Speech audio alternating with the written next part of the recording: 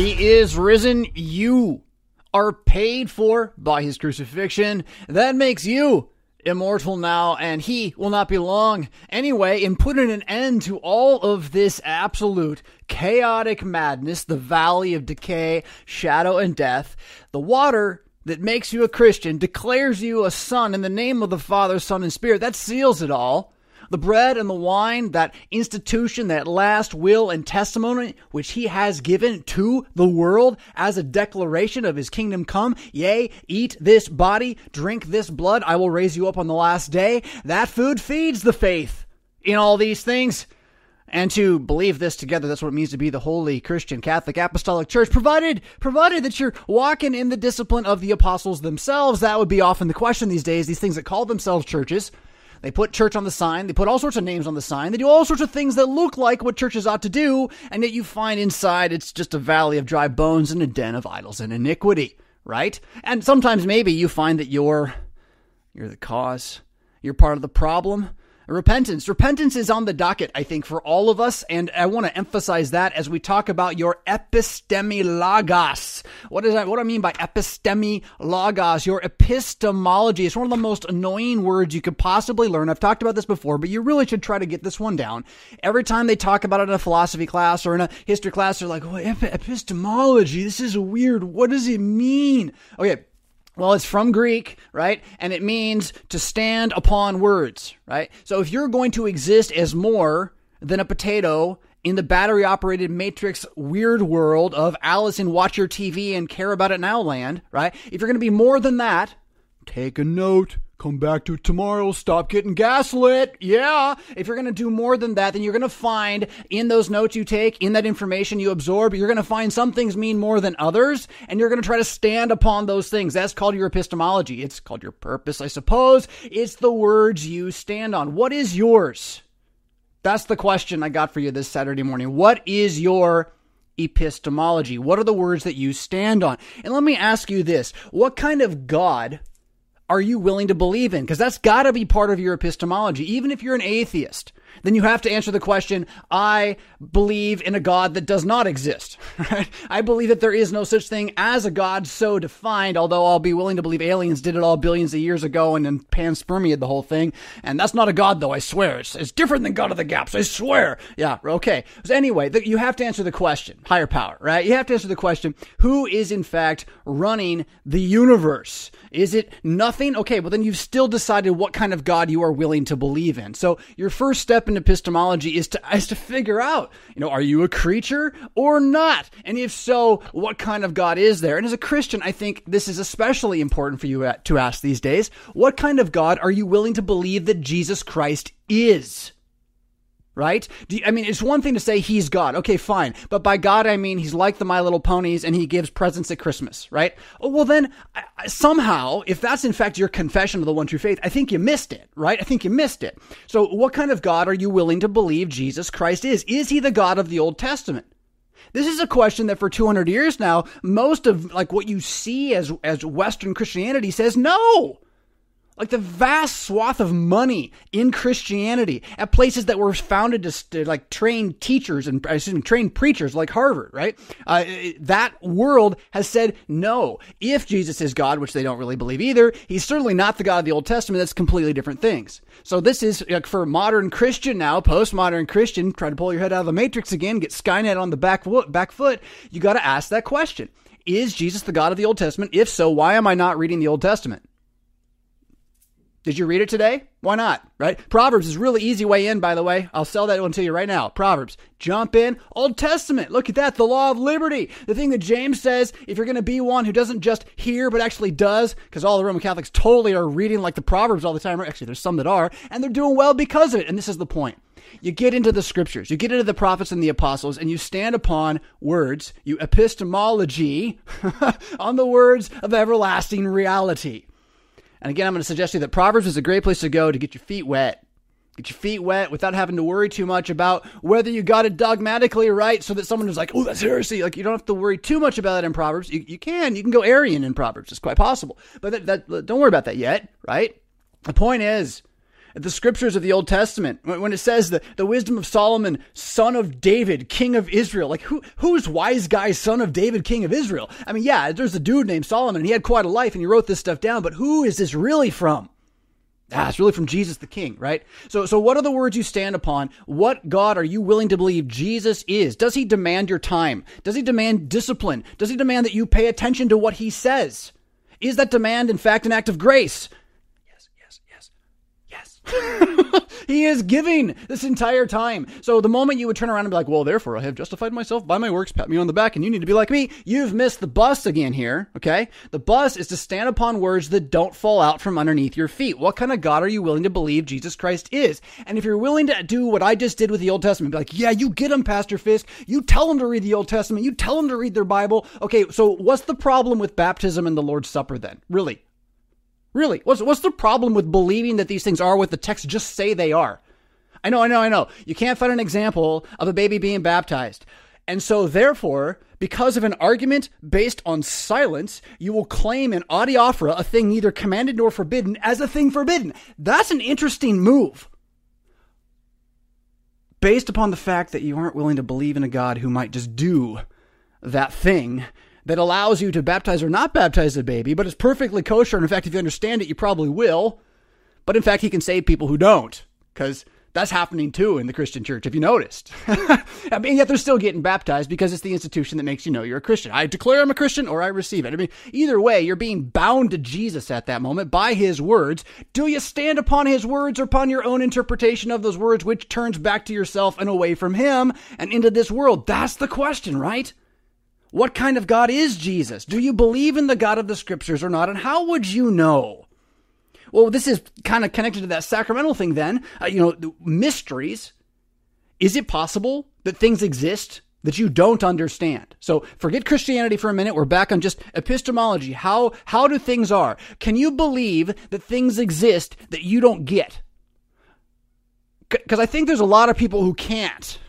And they maybe don't know that they can't, because it would take a certain level of thought and process to realize that I'm thinking about things I know, but there may be things people know that I don't know, and I don't know that, and so therefore I don't know how much I can't know. Like, that's a thought process that doesn't happen while you're watching TV, right? That's a thought process that happens when you're staring at a sunset for a couple hours, right? Or when you're reading a couple books. It's a completely different way of looking at things, but it's pretty important, right? How do you know what you know, and may things be bigger than you can know? And again, I'm going to say yes to that one. I think it's pretty evident with the catastrophe that string theory has turned out to be that we don't know what's going on, and there's a lot going on that we don't understand, and that knowing that's kind of the first step to taking a firm new step into a chaotic age wherein science is more of a religion than in fact anything else. Are God's ways possibly beyond our ways? Can he do things we don't understand? Does Christ only do miracles that make sense? Oh, I'm getting at the sacraments now, aren't I? May God reveal what I already know. Oh, that's good. May God only reveal what I already know. This is where repentance becomes so much more than a moral conundrum, right? Like, there's moral repentance. I'm doing evil. I realize it. I learn it's wrong. I turn around. I don't do evil anymore. But there's a level of repentance that's just thought. And that's where you're ignorant, and then someone reveals to you that you're ignorant and that there is this thing called knowledge. That revelation is called learning, but it also is a form of repentance because it requires an acknowledgement of your humiliated ignorance to some level. Like, I am not as knowledgeable as this one that comes to me, this momentary higher power, this Pendragon for the moment, right? Who must teach me the way I should go. Well, the revealing of what you do not know as being possible is a key part of standing on words that you do know. So you have to know what you know and what you don't know, and then cling to what you know to have a strong epistemology. And that's not gobbledygook. And if you think it is, slow it down, write it down, and ponder it for 2 minutes. I know it's a radio show and a YouTube show. That's why it goes fast. But none of this stuff, none of this stuff ought go fast in your ponderings. Yes, these ought be things you consider at great length. Is this the wrong question?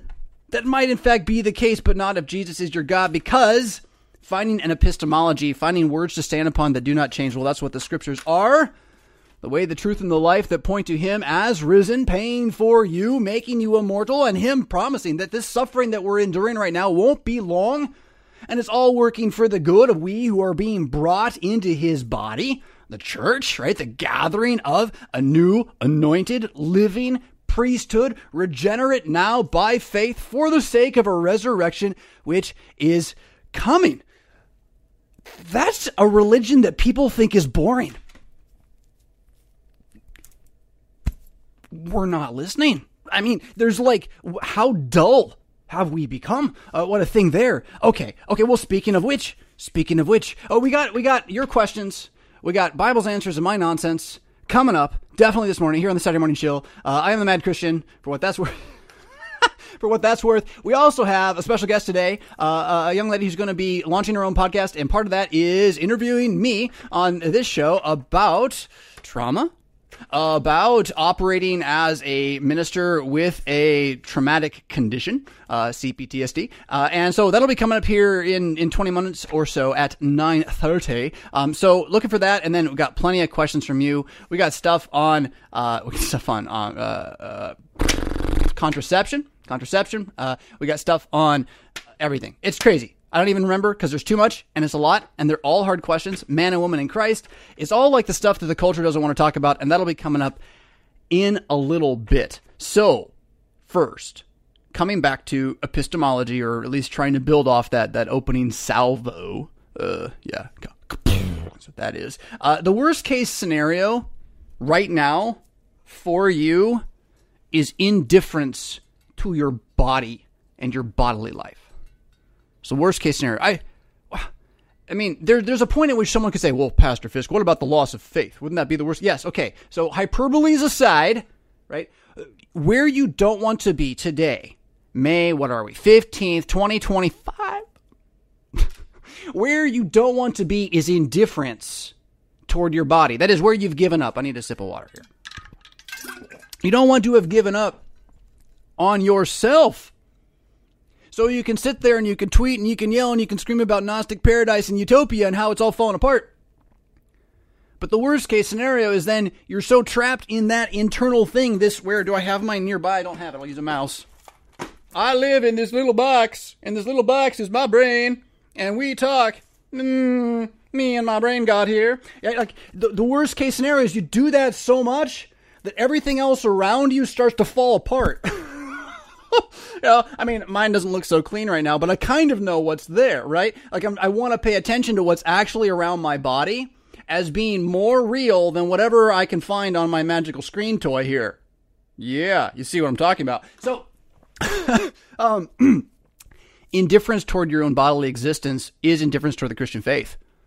Because you, the Christian, are a body. I know, it's like nuts, because we live in a Gnostic world, a Gnostic paradise where everyone doesn't believe their bodies matter. But they do. Leave it to the Antichrist, John Paul II, so retired, to tell us about this years ago, that the church needs a theology of the body. He saw this coming. God bless the... make him repent and stuff. I don't know how to pray for a dead pope, honestly. I really don't. Lots of conversation we could tangent onto there. The point being that John Paul did point out this detachment of the human body from our identification experience, from our epistemology, from the way that we live, from our faith, years and years and years ago, and called out to the church on earth as its head, rightly said, because visibly he has been ever since he was revealed. What was restraining him ceased to restrain him and all that, right? And he calls out being the liar who propagates the mass and the celibacy of bishops forced, and so therefore excommunicating Lutherans for those kinds of things, right? That being said, he still is the head of visible Christianity. They still have a Bible in the Roman Catholic Church. There's lots of Christians in the Roman Catholic Church. The big fighters of the pro-life movement are the Roman Catholic Church. So before we bash them for everything, we should at least be aware they're part of the one Christian church on earth, even though their claim to be its head is what makes him the Antichrist, right? And the biggest divisive thing there. Nonetheless, they've from time to time said good things. You should look up Gregory the Great. I mean, the guy did a few good things. And, first Clement of Rome, first bishop of Rome, he wrote a couple letters that are worth reading from the early church. There's all sorts of good that can come out of what is also the office of the Antichrist, the seat of the Pope in the church, the claim to Godhead in the church. all that tangenting, and now coming back to, he called out a herald's cry and a good one, his office did, years ago, that the loss of the understanding of the body, the human body, as part of your faith experience, as part of your being saved by Jesus, as part of being a Christian. The loss of that in your understanding and in your Christian walk is the threat of the present age. I think he's quite on to something there. It may not be the only threat, right? That's hyperbole again, but it certainly is a primary or a huge threat, so that people are willing to believe they're whatever this little talking box tells them they are, and ignore what they actually are, and ignore what's going on around them, including the homeless people littering the streets, right? And the inflation on all the finances, and the house of cards they stopped even showing that, right? So see what I did there? The worst case scenario is that in all of this madness, you would also be indifferent to your own bodily life. It's not that you're going to stop your body from dying. It's not that your body's not going to have all sorts of problems. I mean, mine's just racked with pain most days. But it doesn't matter. That's the gift of Jesus Christ to you. The very gift of existence itself is better than non-existence, and the one who would convince you otherwise is the devil himself. Your existence now as a body is what Jesus is saving. He's not just saving your mind. When the Bible says he's saving your soul, it means your body too. In most instances, the language there means your body too. We actually got some of that coming up later from a question. But the point being, again, your entirety is being saved. Now, does that mean that the body that's saved is not going to die? No, you still now, with the faith of a resurrected man, get to live in the body of a dying man and watch it and hold it. Cling to it tight as it goes to the grave. Say, die, body, but I love you because Christ has marked you. And you're me, right? And then to believe that body's going to come back. Now, this can entertain or go into a lot of different questions, I think, if you wanted to. That's the problem, is we don't have a strong understanding of ourselves, our bodies as Christians, in the history of dogmatic apologetics as we fought with each other about various points of doctrine. Right? And those points of doctrine matter, but they were in-house, internal Christian debates, or they should have been, as opposed to, say, the debates we might have with other more, shall we say, sorcerous religions. There's religions that use sorcery and religions that don't, and officially Christianity don't. That's a big unifying factor there, by the way. Oh, goodness. So the worst case scenario right now is that your life is just something you see on a screen, and is not something you're experiencing off the screen as ownership, as Christianity, because you're not going to get Christianity from the screen. Even what I'm giving you, it ain't enough. It can't be done. This box is its own world, and it is Alice in Wonderland down there. So hey, Mad Hatter talking, that's great and all, but indifference to your life means staring at the screen as if it's your life. Right? And what you want instead is to step away and stare at your life as if it's your life. And maybe you don't like that. Maybe that's why you're in the screen so much. I get it. I've lived that too. And it wasn't because anybody else's fault, but my own ultimately. Although original sin does go a long way, doesn't it now? Indifference toward your own life is why I want you to keep listening. Because I want that to go away. Buried in the flesh and blood, the wounds, the stripes, the gory, bloody lashes, the tears, and the sweaty pain of Jesus Christ. I want the crucified man to be the body that is not indifferent. And I want it to be that when that crucified man feeds you with his flesh and blood, with a body that is everlasting, I want that difference to make a difference in your mind, in your heart, in your mouth. Even though they be dying now, they die as those who will yet live. And so can live upon these dark shores as those who have hope, right? Don't have to wallow in the muck. Remembering yesterday is far more pragmatic than imagining tomorrow. I've been a fan of futurism, and maybe I'm wrong for this, and I don't know if I can stop, but futurism, trying to plan for and imagine tomorrow, trying to get things done, all that, trying to be efficient, I've been into that. Maybe too much in my life. So I'm asking the question. It's not that you would never plan or never outline an idea or anything like that.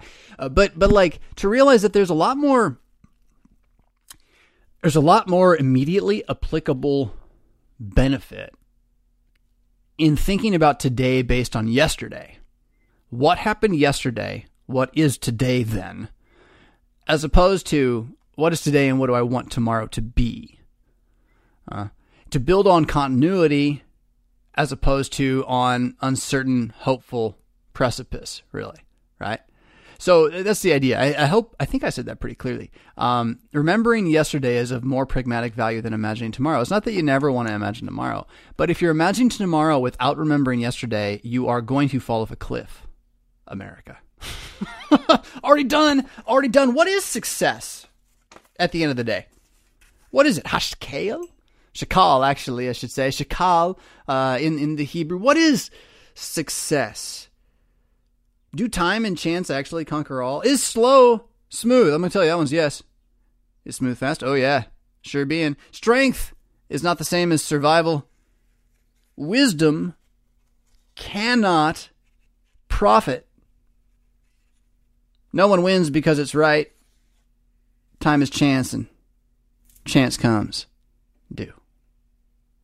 That's fun. It's like a poem. I don't know. It's just a bunch of notes. What do you think? Do you believe in punishment after death for evil people? That's an important one for your epistemology. We can stick with that one for a few more minutes. So, like, hell's good news. This is real important to work on. We've been on the back foot here, Christianity, for a long time.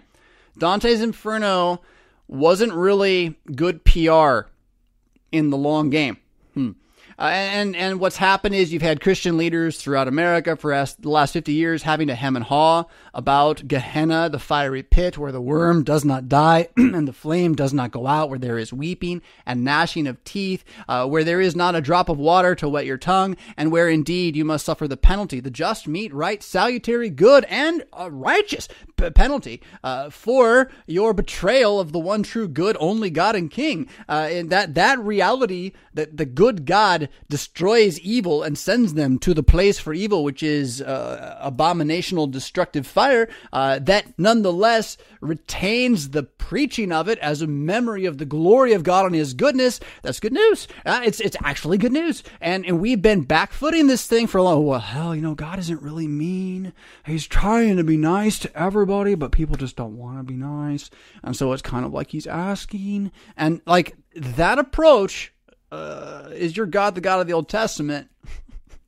No, if you're taking that approach. The God of the Old Testament is a little more direct. And I'm not saying that Christians have been empowered to use the sword the way that Joshua was. We've been empowered to die the way that the second Joshua was, right? But we certainly have been empowered to be wise as Gentile God-fearing converts. The blanket with the pigs and everything, like don't call unclean what I have called clean. So we've got a ton of freedom here to stand.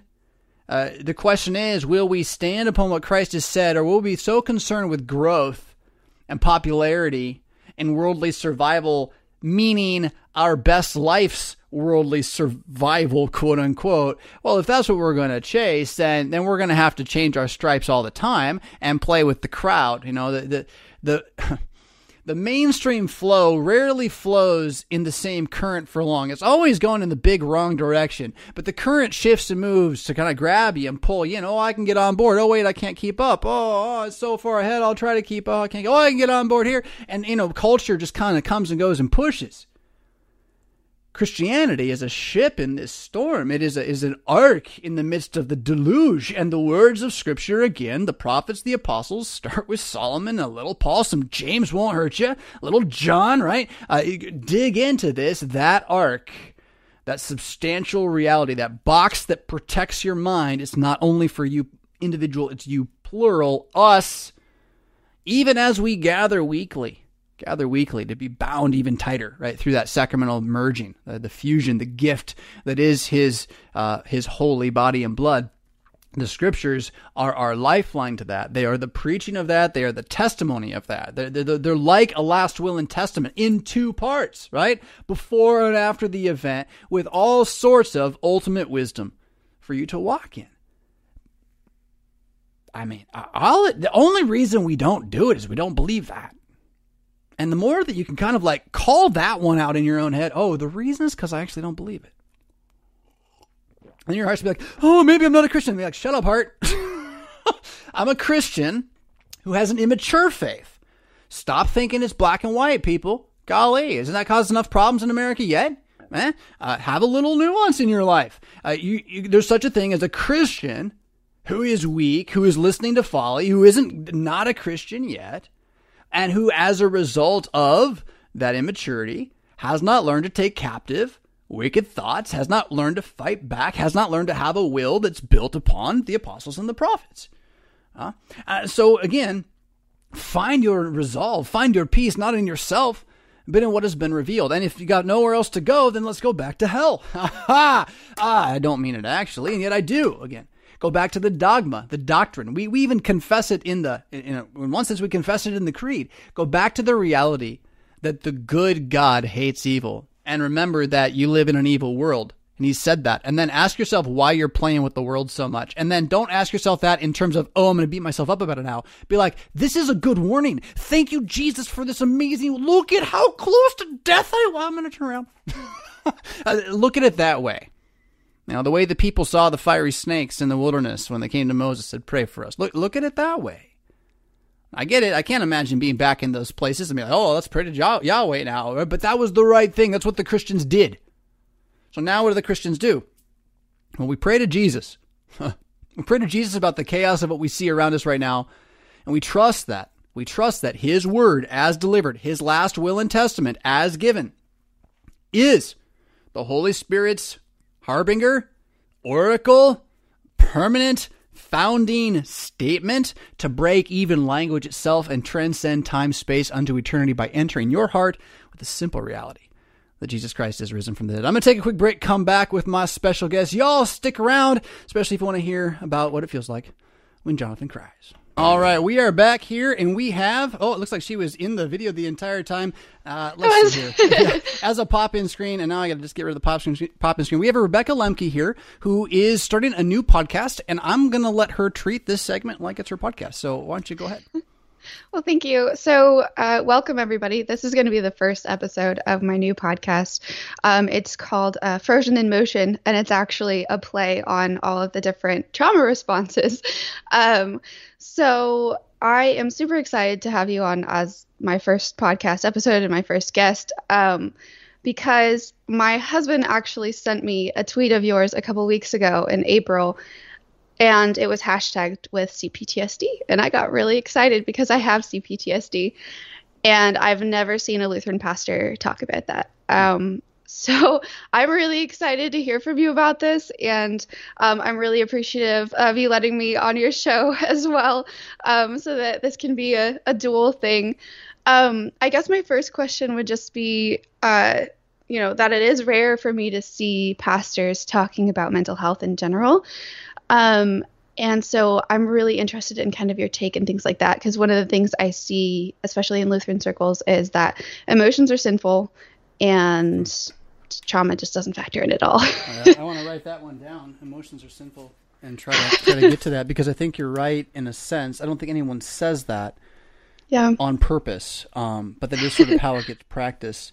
Let me say that first, I can really only speak for being a Lutheran pastor and a Lutheran Church Missouri Synod pastor particularly, although any old mainline body training will be similar to what I got, very institutional, very rugged, very high scholastic, and trying to be all things to all people, giving you an incredibly wide taste of lots of things, including one, I think, evening class that wasn't a class and was for credit only. You just had to go for 6 weeks on dealing with various types of psychological issues in the parish.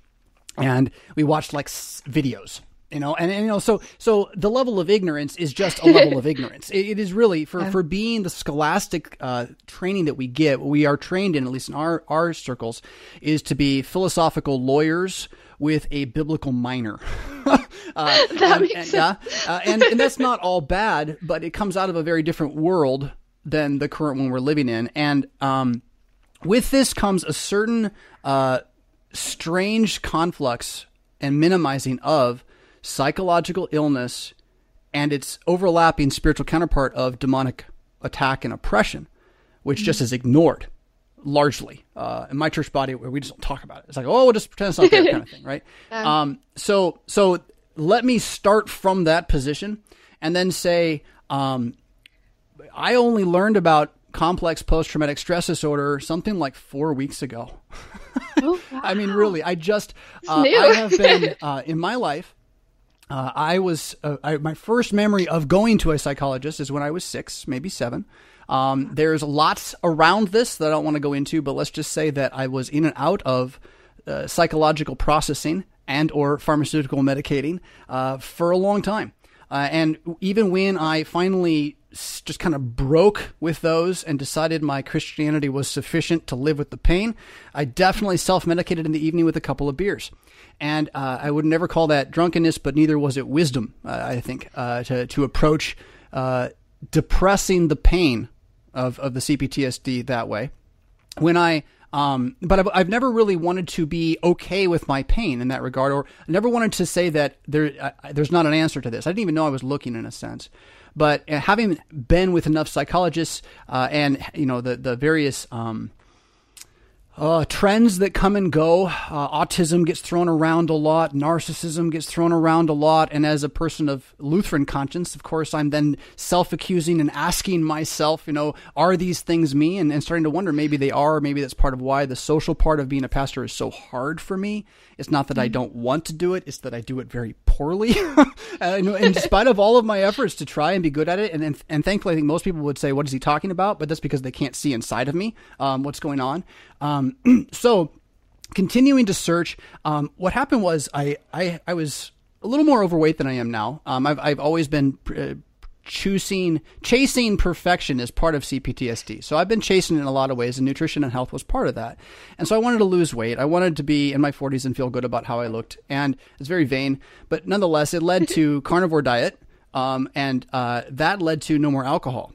So when I didn't have the ability to self-medicate with 2 or 3 beers in the evening, over the course of 3 to 4 hours, by the way, I wasn't pounding these things, right? I want to make sure, for the sake of public, sight, that I was living what I would still consider an above reproach life publicly. I mean, I really am and was. And that's part of why people won't talk about this, is that it's like, well, how could you? You're evil or something. And that's part of the fear of the complex. So anyway, when I stopped kind of just relaxing in the evening with a couple beers, what we found was that my behavior patterns changed dramatically. And what the beer had been sort of depressing became these flashbacks of CPTSD. And they began coming out really for the first time, probably since, I don't know, I was 18, 17. When did I start drinking? 20, 22? So anyway, that just became something that confused me, my wife, my kids. We don't even know what's happening yet because we don't have the language to flashback to talk about it. All we know is that what appeared to be really a good marriage was suddenly feeling rocky. And both of us knew it, and neither of us really knew why. She has her own traumatic issues in the past too. And so having worked through a lot of that, that's where we were initially circling around. And then she, through all of that and having her own needs for nutritional health come to the fore a year and a half ago, 2 years ago, the person she was working with as a coach out in California, a lady named Vivica, who we learned about on the High Performance Outliers Carnivore podcast, she recommended to her Peter Walker's book, Complex Post-Traumatic Stress Disorder from Surviving to Thriving. And Meredith actually held on to that and didn't recommend it to me for a little bit, and recommended it to 2 other friends. And when one of the friends wrote back and said how valuable it was to them, she told me about it, and we had ordered it, and within 3 days, that was a month ago, right? And I've just been diving through that book, repeatedly going through that book, trying to come to terms with what it all means. And ultimately, it's such good news to realize that a flashback is it's like a temporary emotional insanity. Your mind is still here. Your mind is still here, but your emotions are gone. They've gone somewhere else. And knowing that is so much power. It doesn't fix it all right away. But then by, again, trying to apply mindfulness to it, I found a really quick path of growth myself. But that also is because I think I was preparing for this in a lot of ways. I was searching for this answer. I was tired of living, I didn't even know how to say it, but living in fear, constant dripping fear. And I didn't want to live like that. And thanks be to God, praying to Jesus this whole time too. I mean, I've spent the last year and a half praying to Jesus for wisdom and studying the Proverbs and all this, right? This piece just kind of came along and fit. And the way I look at it is, the only way you ever deal with this is you own it. You own it hard. And that means, well, I'm a public figure. If I hide this, I don't ever deal with it, right? I never get out of it. And so, at that point, I just threw caution to the wind a little bit, and I might as well talk about it. And it's seemed to pull a pretty strong wind, I would say, within the listening community. And I wonder how much of my footprint theologically and digitally is already speaking to people who struggle with traumatic issues, if not CPTSD, and whether or not my own battles with that, if just part of it, what's made me the communicator that I can be of the gospel. So yeah, it's a long answer to your question, but yeah. I love that. There's so many things that I want to like ask as a tangent to all of that, but I think you mentioned like the demonic and stuff like that. I personally, like, I have anorexia nervosa, and then I also have CPTSD. And one of the things, I grew up in a very Baptist area. So even though I was Lutheran, the Lutheran side of things, I just didn't really get a lot of advice either way. And the Baptist side of things, I got told that I had demons. Oh, wow. So I was just wondering if you've experienced that or like heard of that ever. I've been accused of it, but from very far away, like the person wasn't with me, which I think makes a big difference actually. But you know, so when you hear from far away, someone said you have a demon, that's your problem, and then this is like their reason why you're a bad preacher. You at a certain point, you don't listen to that one anymore, right? Yeah. But the problem is, I don't know enough about this. First off. This has opened a whole desire to study something that in European Lutheranism, European Catholicism, pre-Enlightenment at least, but since then they still have studied this, just not on the big wide Society of Biblical Literature side of things. All the work on demonology is in German, French, Latin. It's old. It's Jesuit, right? And that's also dangerous in its own right. So I don't know much. What I have found is one book by a Lutheran pastor from Germany, and I'd tell you the title if I can grab it.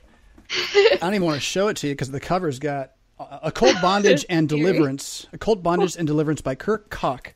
It is a resource that I'm just kind of starting the question and to look into. And he makes this big point at the start about how psychology and spirituality dwell in the soul together. And there are things that are strictly chemical or nurture related, but then part of that nurture environment can in fact be things like sorcery, which then are intentionally calling of demons into places. And those demons can haunt you for a long time, even if you were ignorant of what, you know, your contact points were.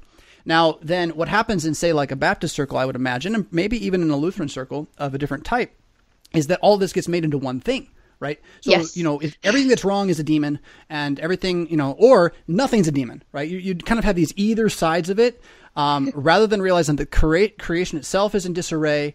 Our flesh has its own taint, as it were, and we're not demonic, we're fallen human, but we're on the demon side by nature, right? So all of that's part of it, and that's part of this. What I would call the real psychology is learning to deal with the dark nature of your flesh, right? As opposed to actual oppression. Now, again, so when you're a pastor or you're a Christian, you're talking to someone who's struggling. To assert that the issue is automatically occult related, I do think is over the top, but also at the same time, I can't blame groups for trying because everywhere else right now, it's not even in the picture, right? And so I don't know how to begin answering that question other than to say that CPTSD, as I experience it, is a psychological disorder that definitely has spiritual implications in which my faith is kicking its butt. And then the scriptures are way, way ahead of the game in terms of my body's need to reckon with its fear. And they've carried me this far. I don't know why they wouldn't carry me through the rest of this.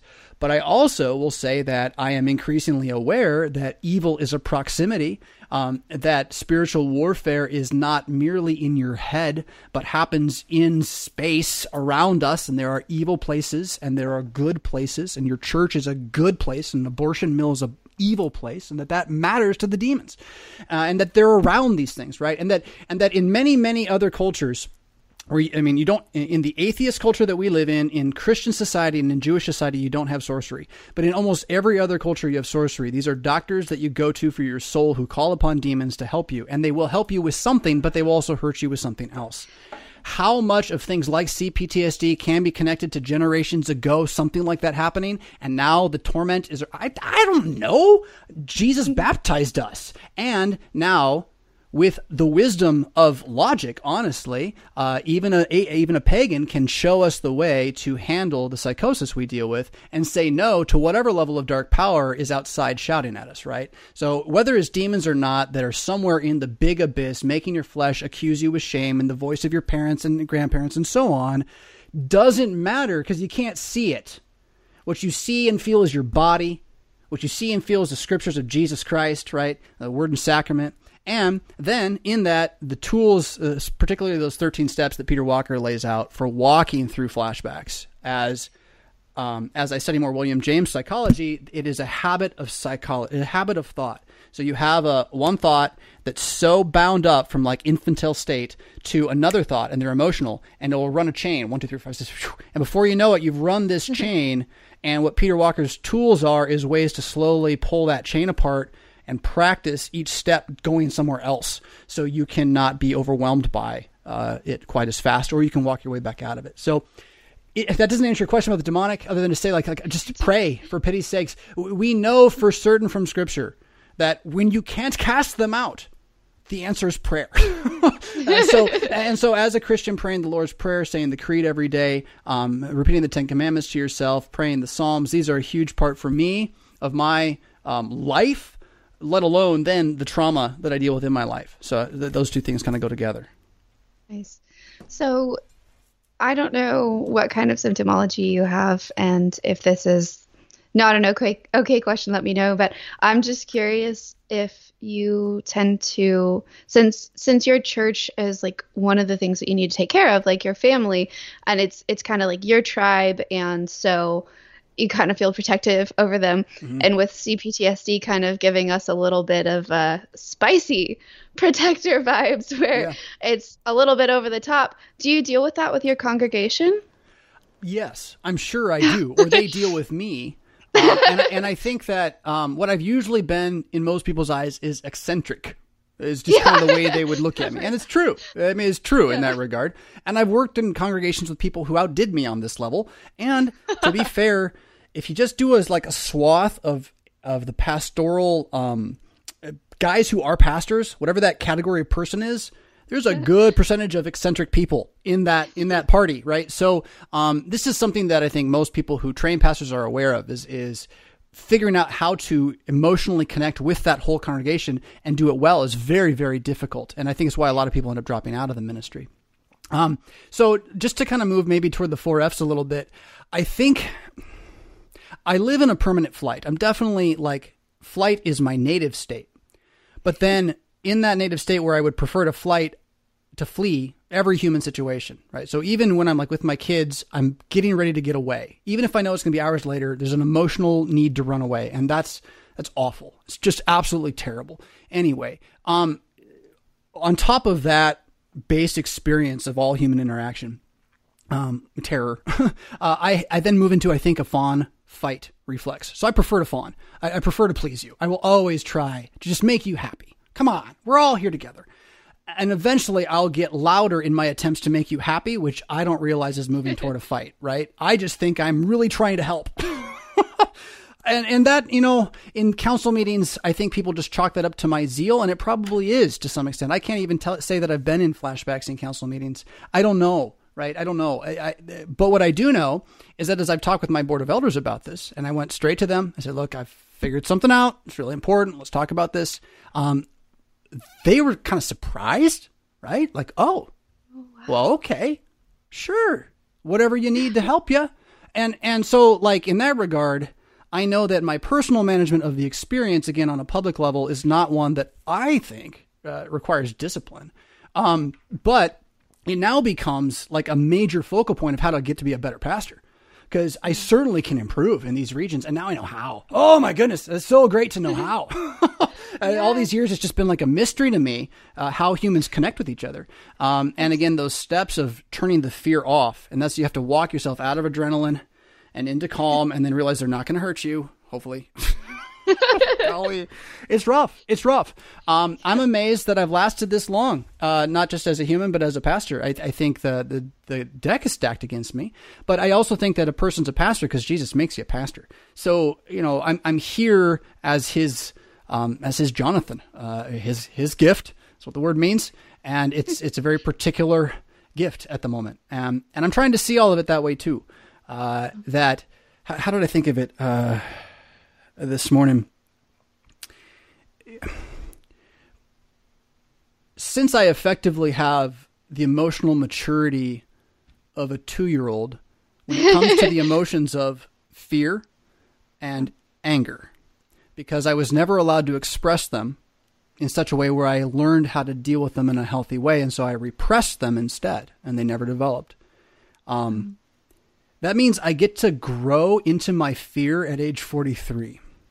Now, most kids are going to do this at age 1 and 2, somewhere in there in the middle of the night, where they just kind of realize that fear is something they can handle. I get to do that with my mind turned on. And what I believe that will do for me, God willing, Lord have mercy, I think I'm going to be really hard to scare at a certain point. I really do. Yeah. I really do. It's not here. It's probably years away. But once I get that, I think I'm going to like living like that. I think having the mental acuity to know fear the moment it happens, which most people don't, they'll only react. I'll be able to smell it, think about it, and maybe act on it. And I'm going to consider that a gift. It's my ordeal. It's my growing up pattern, whatever you want to call it. And that doesn't mean that like when I go out and have my next flashback and I'm in the middle of, I hate my life and I want to go away and I wish it would all go away, that I'm going to feel great at that moment. But the more I'm in these moments on the other side of it, the more in the dark moment I can be like, oh, it's going to pass. It's a flashback. It's going to pass.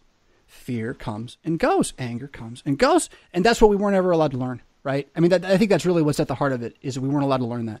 And so his tools, particularly for mindful meditating and finding the anger and finding the fear and feeling it, that I can't recommend that enough as a process here. And then that's what you do, say, when you're in a moment with a parishioner who's going to say something that then triggers more emotion than is necessary. The awareness of the emotion and breathing is really the path to then, seeing that person for who they are. And like, yeah, they were really, really rude, but they're not going to kill you. So, your emotions can be down here. and for anybody who's not in this, I mean, it's hard to express. You're like, yeah, I get afraid too. It's like, no.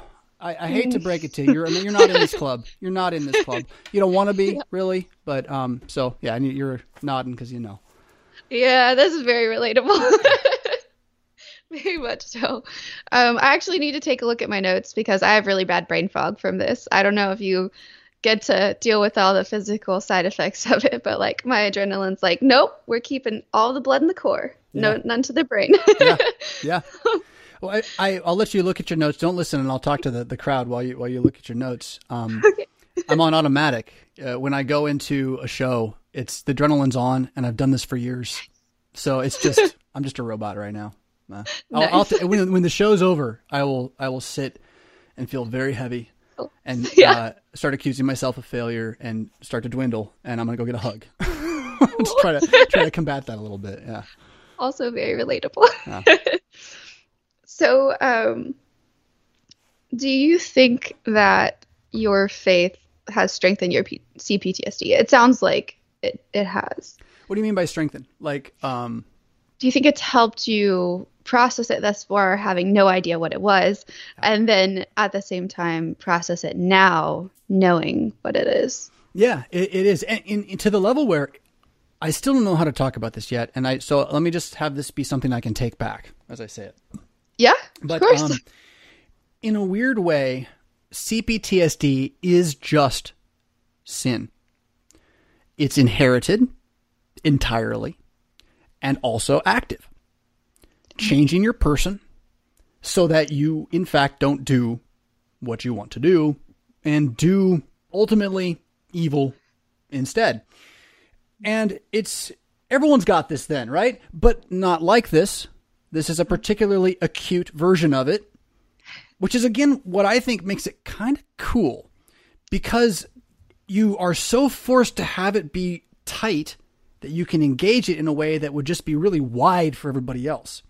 So you can begin to theologically talk about your inner man, your fleshly man, and you got one. And he doesn't always come out, and you can push him down. He's fighting back. The critic, right? So yep. The language of CPTSD for me has been just another way of talking about Christian dogma as a pagan does it without Christ as he finds it in nature. Again, the theology of the body, the theology of the human, right? And so he's missing grace. He's missing forgiveness. Mr. Walker, for God bless him for his work. He does not regularly turn the rightly justified anger at the wrongdoer into the freedom to forgive. And so I think you can only forgive once you've been angry. I've got a question about that coming up later as well. So yeah. You mentioned brain fog and bodily stuff too. I'm not as sure. I definitely know that when I am flashing back, I'm stupid. I know that. That I know. I don't talk smart at that point. And, yeah. And I also know that I have more than one kind of flashback too. And so like in one sense, that permanent on switch of the fear factor that I live in is a permanent flashback that as I have begun to unwind it, I can find experiences that are not like that. Like I can actually become calm. It takes mindfulness and sitting still for a while, but I can do it now. So in that sense, I'm like always in a flashback. Yeah. But then I have like the real flashback, which is the one where I don't even know, and I'm ready to walk out the door because I'm so confused or angry or afraid, and everyone else is like, what's going on? So, and that's the one that, really tipped me off to the problem, and then is the tip of the iceberg, but there's so much more underneath, which is again where this is such a good news. If this is your diagnosis, like the fact that you can do something about this one. Most psychological diagnoses, you're just stuck. You just get it. You're there. And this one's got a path in it. And that, to me, that continues to be encouraging. And I think my faith and my belief that Christ is a God who always gives you paths. I mean, that goes with this too. So I should say, as I mentioned a moment ago, other psychologies come with, more permanent diagnoses. If you're in one and you're like, no, they don't, well, then you're right. Don't take it sitting down and know that the regeneration of the Spirit, again, he'll do what he'll do. And so ask him for the good things and, take the thorns as thorns. The thorns are to remind you of your need for him. And then when the thorn is gone, rejoice, right? Rejoice and walk. I love that. So do you have any of the like re-traumatization type stuff that happens where, you're used to bad situations, and so then you don't recognize bad situations that you either have to be around or walk into, and then you just get confused and overwhelmed? So that is what goes on when I go to church.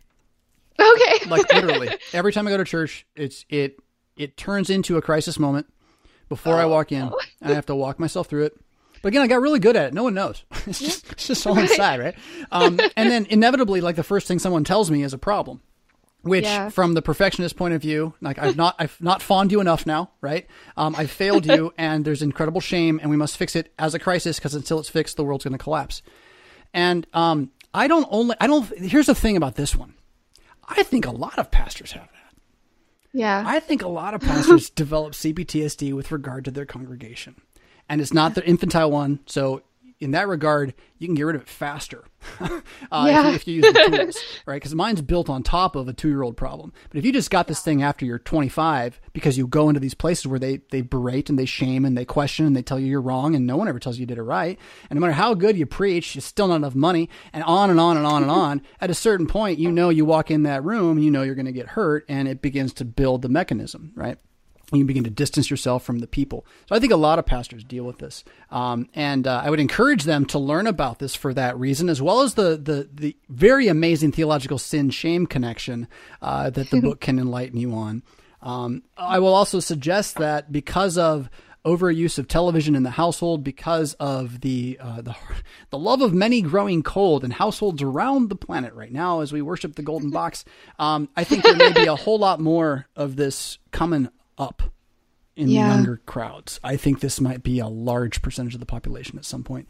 So all the stuff I talk about on my show with regard to barbarianism and being ready for the barbaric means being ready for people who on a whim become 2 to 5-year-olds in tantrum and then act with their male giant bodies in crowds.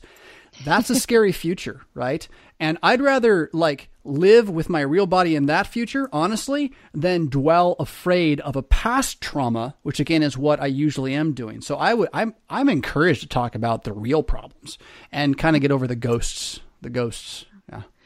That's the way I felt the entire pandemic. Everybody lost their minds, and I was like, "Oh, chaos! I know how to fix this. I can live in this. It's my time." Yeah. So, is there something that congregations and lay people can do to support our pastors? Since, like you say, even if they don't have CPTSD, a lot of times they're walking into impossible situations. Yeah, they are. If you're LCMS, I'd recommend your pastor go to Doxology. Doxology is a camp, I don't know what to call it, a retreat for pastors to kind of take all pastors who are assumed to be at a certain level of beat up and give them some time to bond and grow. And remember, you went out as soldiers, so of course you're going to get shot, right? But when they send you out as soldiers, it's a lot of hurrah, right? And then there's not much support once you're out. And so Doxology does a great job of creating a community for spiritual growth for pastors. It's very LCMS and very Lutheran. In terms of outside of that, though, I don't know quite what to recommend other than it's really, I don't know what to recommend because one of the main lessons I am still trying to learn is that I have enough in the scriptures if I'll just stay in the scriptures. As useful as Peter Walker's steps have been, I think I could have gotten to the end of my life in a successful marriage with my faith without the understanding and wisdom that he brought. I even think that attuning and praying the Proverbs and Psalms with care toward this very heartfelt issue might have even brought about that answer through the scripture alone. But instead, God saw fit to provide it through the economy of a post-Christian society in which logic and reason and care and charity still matter, that produced a psychologist who did the work and talked to enough people in pain to figure out how to deal with them. I don't even know if that's an answer. Yeah. Yeah. I absolutely. I was going to ask you as well. So we've talked a little bit about Pete Walker's book. Do you have other resources that you found that you like, or is that like the main one? I haven't made my way all the way through it yet. Well, take it in parts. I'm not done yet. I am circling and going back around and making notes and all sorts of stuff. I do a number of things. One of them's a podcast called A Brief History of Power, Two White Guys, and Dr. Adam Kuntz is my better half in that show. And so learning about Walker's assertion that in the development of the child, the ego gets submerged into the superego, and the I am then is lost behind a you should. Even though you may say I am in your head sometimes, it really isn't. It's always a you should. It's always a you should. And so recovering that I am, I found that to be very helpful. But then I went and I asked Dr. Kuntz about ego, superego, id, because that's Freud. And, so what's that mean? And he didn't know I was asking for these reasons, but he just kind of said, Freud, bad, evil Freud. And then he recommended Psychology, the Briefer Course by William James. I've found the first 14 pages of this to be unbelievably good and completely lining up with Walker's work. The first thing's about habit. And the whole section is showing how your mind works based on habit and the development of chains of thought that you cannot stop that lead you to a certain place. It's the same stuff. So this has been very, very helpful just in opening it. Wow. The other thing, where did I put that? I'm going to have to reach.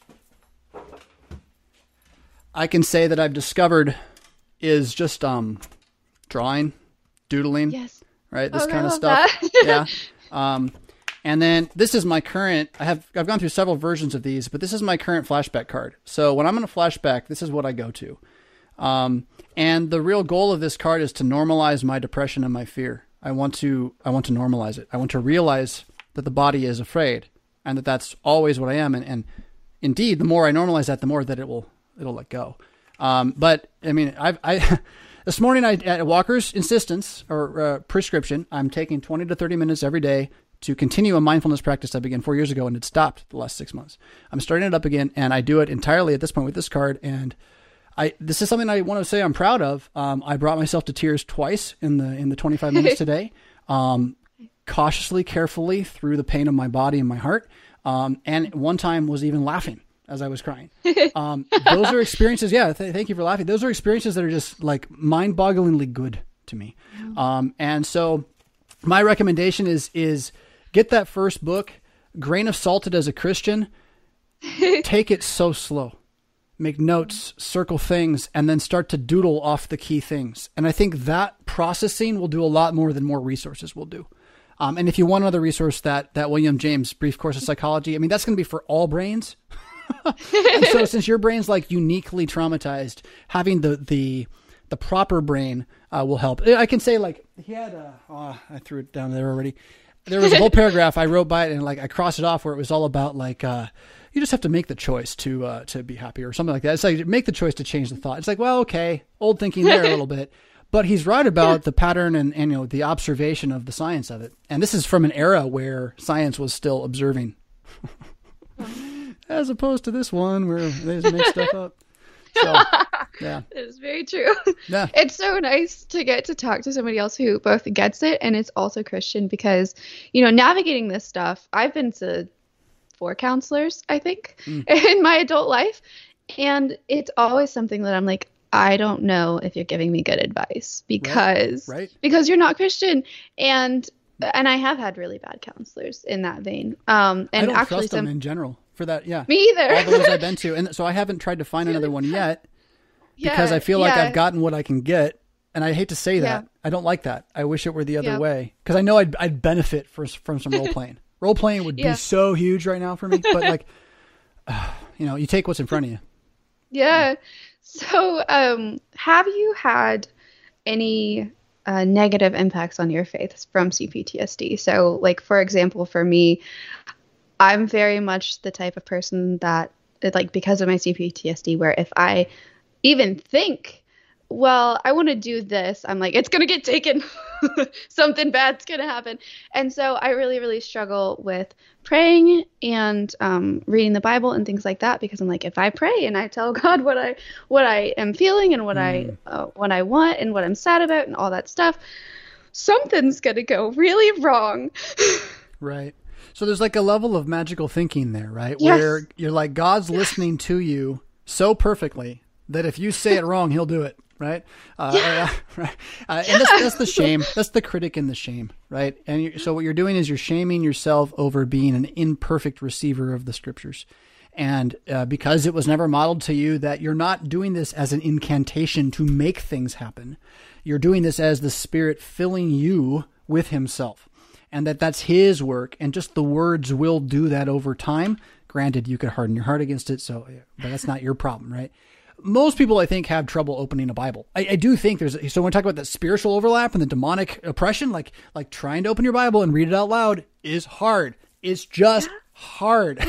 And then when you're when you're embroiled in self-shaming and hypercriticism, when your internal monologue is only you are wrong, then it becomes, even more of a difficulty. The way I've combated that is with, I guess Walker would call this thought stopping. Jesus don't care that I don't feel like praying. He really don't care. He has commanded us to pray.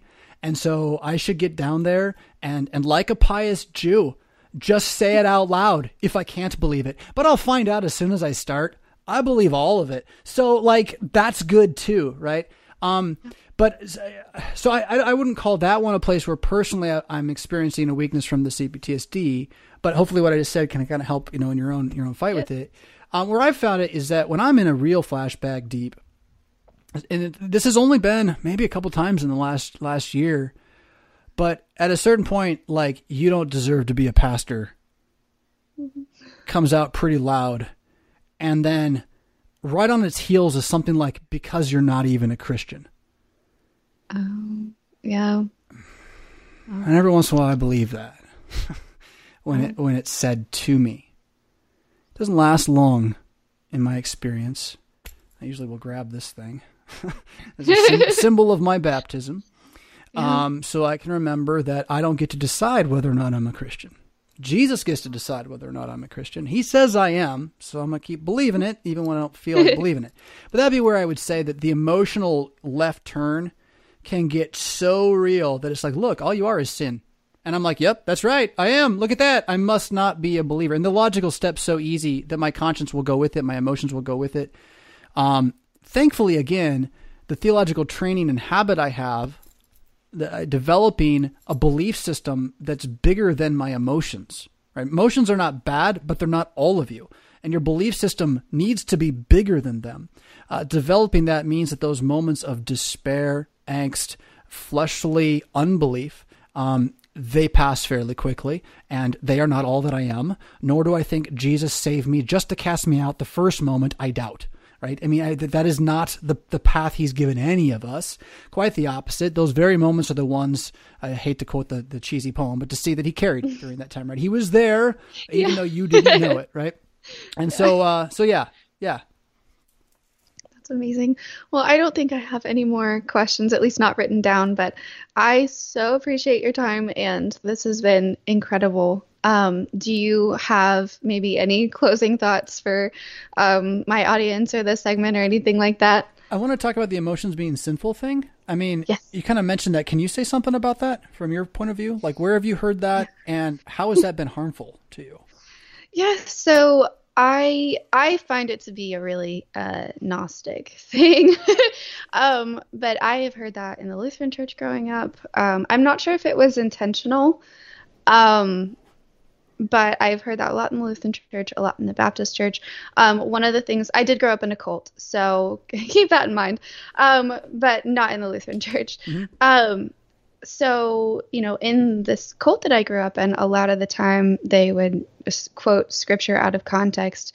And so one of the things that we ran into was like, having a crush on someone was sinful because you can't trust your emotions. And so you can't trust your body deciding who might be a good person to have children with. Like, interesting. Yeah.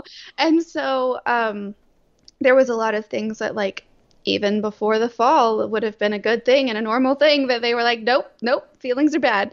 And so I got that from the cult, where I believe there was a verse, and I'm struggling to remember what it was, but it was way out of context.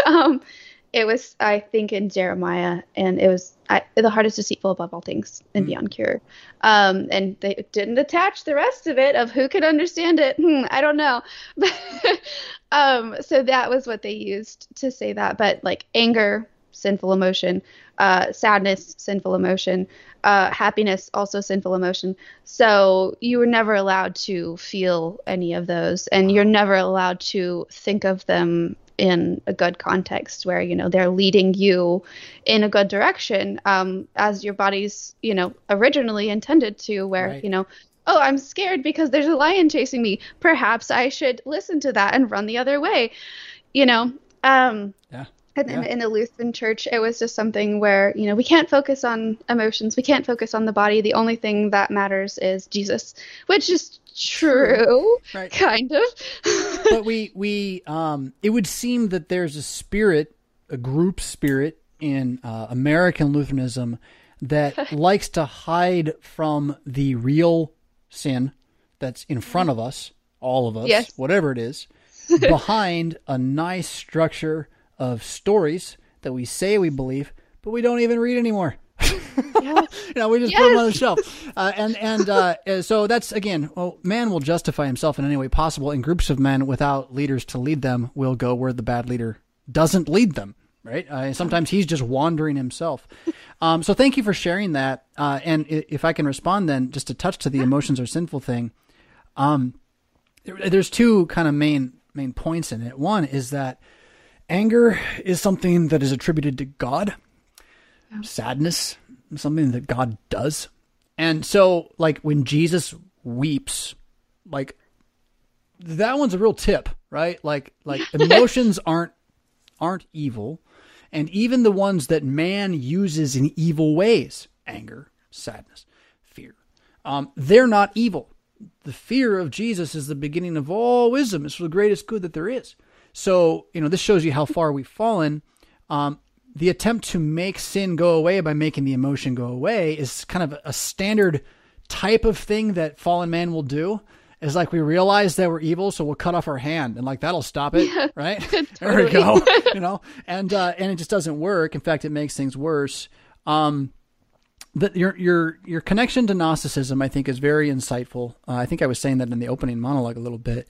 that your body is your emotions, and your emotions are your body. And this idea that you have a soul that's not a part of your body, that somehow is just existing separate, it's all confused in one big mass. And listening to your body is what you're trained not to do in order to ignore the anger and the sadness. And being trained from infancy to do this is, again, it's a form of neglect and or abuse. It can be done by people who are ignorant. The solution, though, Christianity says, is your body's baptized, right? Even these emotions, if they are sin, are still in Christ. They're still in Christ. And that from there, he intends for you to wake up and regenerate. He doesn't cast you off because you're sinful. You're going to be sinful the day you walk in the grave. What he wants, what he makes happen, is an increasing enlightenment of your knowledge that he hasn't left you, even though you're sinful. He's not going to. And so there it is. There's sin again. And where is your faith right now to deal with it? And by sin again, I don't mean necessarily like I went out and mass murdered people. I'm talking about this internal conscience struggle, which Lutheranism very rarely sees in the scriptures, and yet somehow also I think can engender in people by stealing from them the ability to deal with their bodily realities too. And not Lutheranism, but a false form of it that we're maybe dealing with today. So I don't know. I mean, that's just opinion a little bit there. So tell us where people can find you. Name of the show, what other guests you got lined up? If you got any lined up, I mean, pitch it a little bit here. I threw my head over the fence, actually, which is very typical for me. I will sit and think about stuff and be like, I really want to do this. And then some opportunity will present itself and I'll be like, that person's not going to say yes. I didn't think you were going to say yes. So you were my first guest and my only guest so far. Okay. I need to figure that out. But if anybody has recommendations, let me know. Yeah, where do they find you? That's the key then. So RebeccaLemke.com. It's RebeccaLemke and then .com. I will have the podcast up there. I have social media, but right. I don't want to promote spending time on social media. Amen to that. Is there a way they can contact you through the website? Do they have a way to send in? Okay, so RebeccaLemke.com, and it's with 2 C's, not a K. Yes. Yeah. Yes. And then a K in the Lemke, though, right? Lemke. Yes. All right. And the name of the podcast? Do we have a name for it yet? It's going to be Frozen in Motion. That's what it's called. Frozen in Motion. Excited. Rebecca Lemke. Thanks for being with me this morning. Everybody else, we'll be back with your questions, Bible's answers, and my nonsense in just a moment. All right. We got a question coming up about anger, but this one from, from Wesley Clark here, commenting on Cafe Sola. Drank a bunch of stuff. In your anger, do not sin. Does this imply that we can learn to have righteous anger that is not sin? Wesley Clark, I think you're correct. In the same way that Jesus can be tempted without sin because he is without sin, we can only be tempted sinfully because we are sinful, right? So I would suggest that your anger is never sin. Your anger may be for all sorts of reasons that are sin, right? But the anger itself is not the sin, right? That is a emotion that is a good creation of God. Why you got angry, that could be because you're a completely sinful jerk, right? And then what you do because you're angry, that could also be really, really evil. But that the anger is itself not sin. It is the proper reaction to injustice. It is what should happen when injustice occurs is anger. It's right to be angry. Now, does that mean that you, sinful as you are always right when you're angry? No. So, but when you're dealing with philosophical categories, you cannot be so wide. You do have to deal with some limitations and whatnot. So, okay, let's see. We are going to start, I guess, with Trent. Hi, Trent. Trent says, the Western Church has long forgotten these two crucial facts and has subjected itself to an inversion of these truths. This is about man and woman in Christ. Here we go. Frisbee, you and I are backwards on this. So I always want to do the name first, and then that's not how it works. Here we go. All right. Greetings in Christ, Rev Fisk. There we go. I recently discovered the world of the Christian red pill. The cornerstone of the red pill is viewing the divine assignment of duties of God, considering the sexual inclinations of man and woman. So what you're talking about is that there is a group that's taken the idea from the matrix of eating the red pill or the blue pill to wake up from the chaos dream you are living in that you think is not real and want to wake up from, and that Christians are saying the real thing here that is the red pill is the sexuality of man and woman. Let me go one up and say it's the theology of the human body again. We're on that bit today. You're not going to get to man and woman without first dealing with the theology of body, the theology of man. which of course means dealing with the theology of Christ being risen from the dead and these things. So I like where you're going. I like what they're fighting, and yet I think that they're really silly, actually. I think when we have to use the metaphors of the pagans to sell our wares, we're selling our wares. And that's what I don't want to do anymore, right? But certainly one can compare waking up from the Matrix to understanding gender dysphoria as a cultural phenomena, which we definitely are in the midst of. So divine duties as prescribed in Ephesians 5:22-27. Yeah. And you're listing these off here. And men are to lead as Christ leads, and women are to submit as the church submits to Christ. Correct. The sexual inclinations then are as follows. Women have a natural inclination toward the most high value man. Now, I don't know if this is Ephesians 5. Now you're taking a little bit of like your own understanding for herd dynamics. And you know what? You're probably right to some extent here. Women have an inclination toward the most high value man who will commit to them, right? So that you want a committed man who will help you protect the children. This is natural. Not all women are trained to keep these thoughts, but like if you let women grow up in the wild, they will want a man who stays by them and helps them feed the kids. That's kind of what happens. Okay. Isn't it crazy? That's how bad it is right now that I have to explain that. Oh my goodness. Think about it. Anyway, and that men have a natural inclination to be with as many different women as possible, polygamous. So, maybe. Certainly there is the confusion amongst men of sexual arousal with love and romantic love. So that is there. Men have more of a native tendency to wander and sow wild oats, right? So in that regard, that's there. I don't know though that we can apply this as our ultimate metric, but maybe this is red pill, right? This is red pill stuff. Okay, sure. The measure of red pill being somebody else's ideas that I don't have to agree with if I don't want to. The measure of value that women use for men includes such things as career success and prospects. I mean, this is good advice. There's a decent a little YouTube video out there called Economics of Sex. Google that one. Not Google it. YouTube search for the Economics of Sex. It's a conservative video about how getting married young is really good for you ladies and waiting not so good. And all the guys that wait, that's the reason it's not so good to wait. It's just the way it works because the good guys get married pretty young.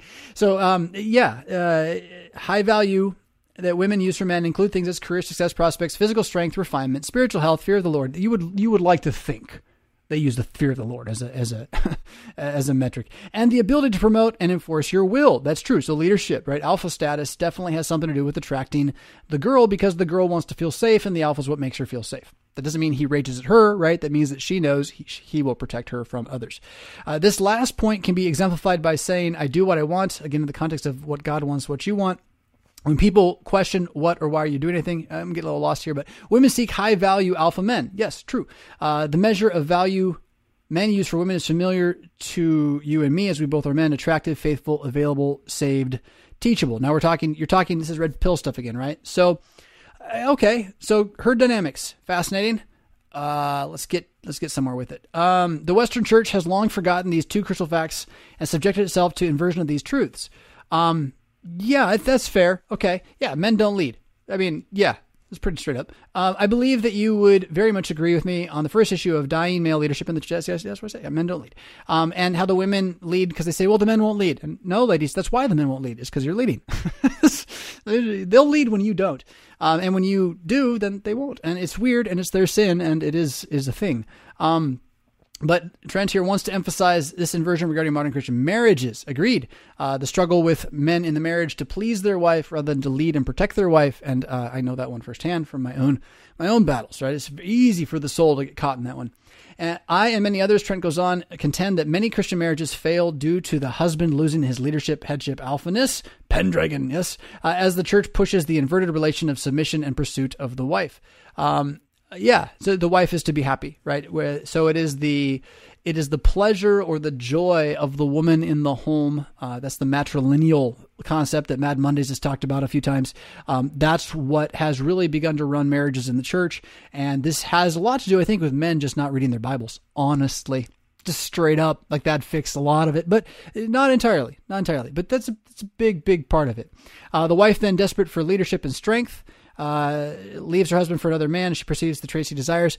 That definitely is where divorce happens at times. I don't know. There's a big brush we're using here, so I don't want to get too narrow on it. But if you're interested in this topic, there's a very well collaborated, compliant resource, the Red Pill Christians. So here you go. 10,000 foot overview of the Red Pill. So what we have here is a rec then, ultimately, for Red Pill Christians is a place to go and dig into some interesting thoughts about herd dynamics, man and woman in Christ, and recovering biblical Christian views of what it means to be a human and have a body that is sexually diverse.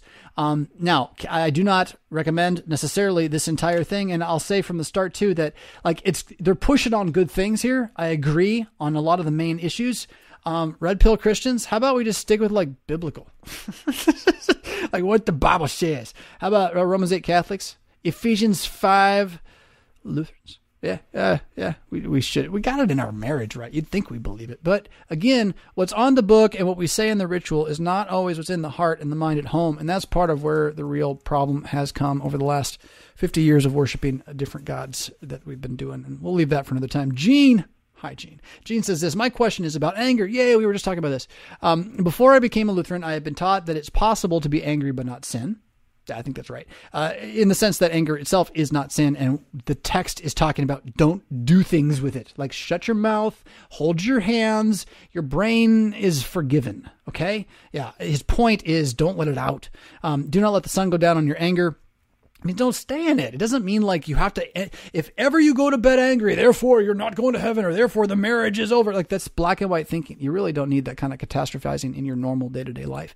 Instead, understand the exhortation from James to not let the sun go down in your anger is to don't dwell in it. Feel it. Don't repress it. That's exactly what CPTSD does, is it represses it. It forces the sun to go down in the anger permanently. Instead, acknowledge it, own it. It's a bodily emotion. There it is. It's anger. Okay, it's anger. It's anger. It is there, right? But what do you do with it in the moment when it's coming at you, right? The key for the Christian is not to let it then go back out evil for evil exchange. Since it is generally the right reaction to evil, unfortunately, we react with evil, right? And that's where the hang-up really comes. So in counseling, I'm learning anger is just another emotion. Agreed. Now I'm told in my LCMS church that all anger is sin. He's wrong. He's wrong. I've heard this. I've heard it said. It's just wrong. It's, I want to say it's godless, but I know the man probably is a good Christian and just is ignorant. But it is a complete lack of awareness of the human condition.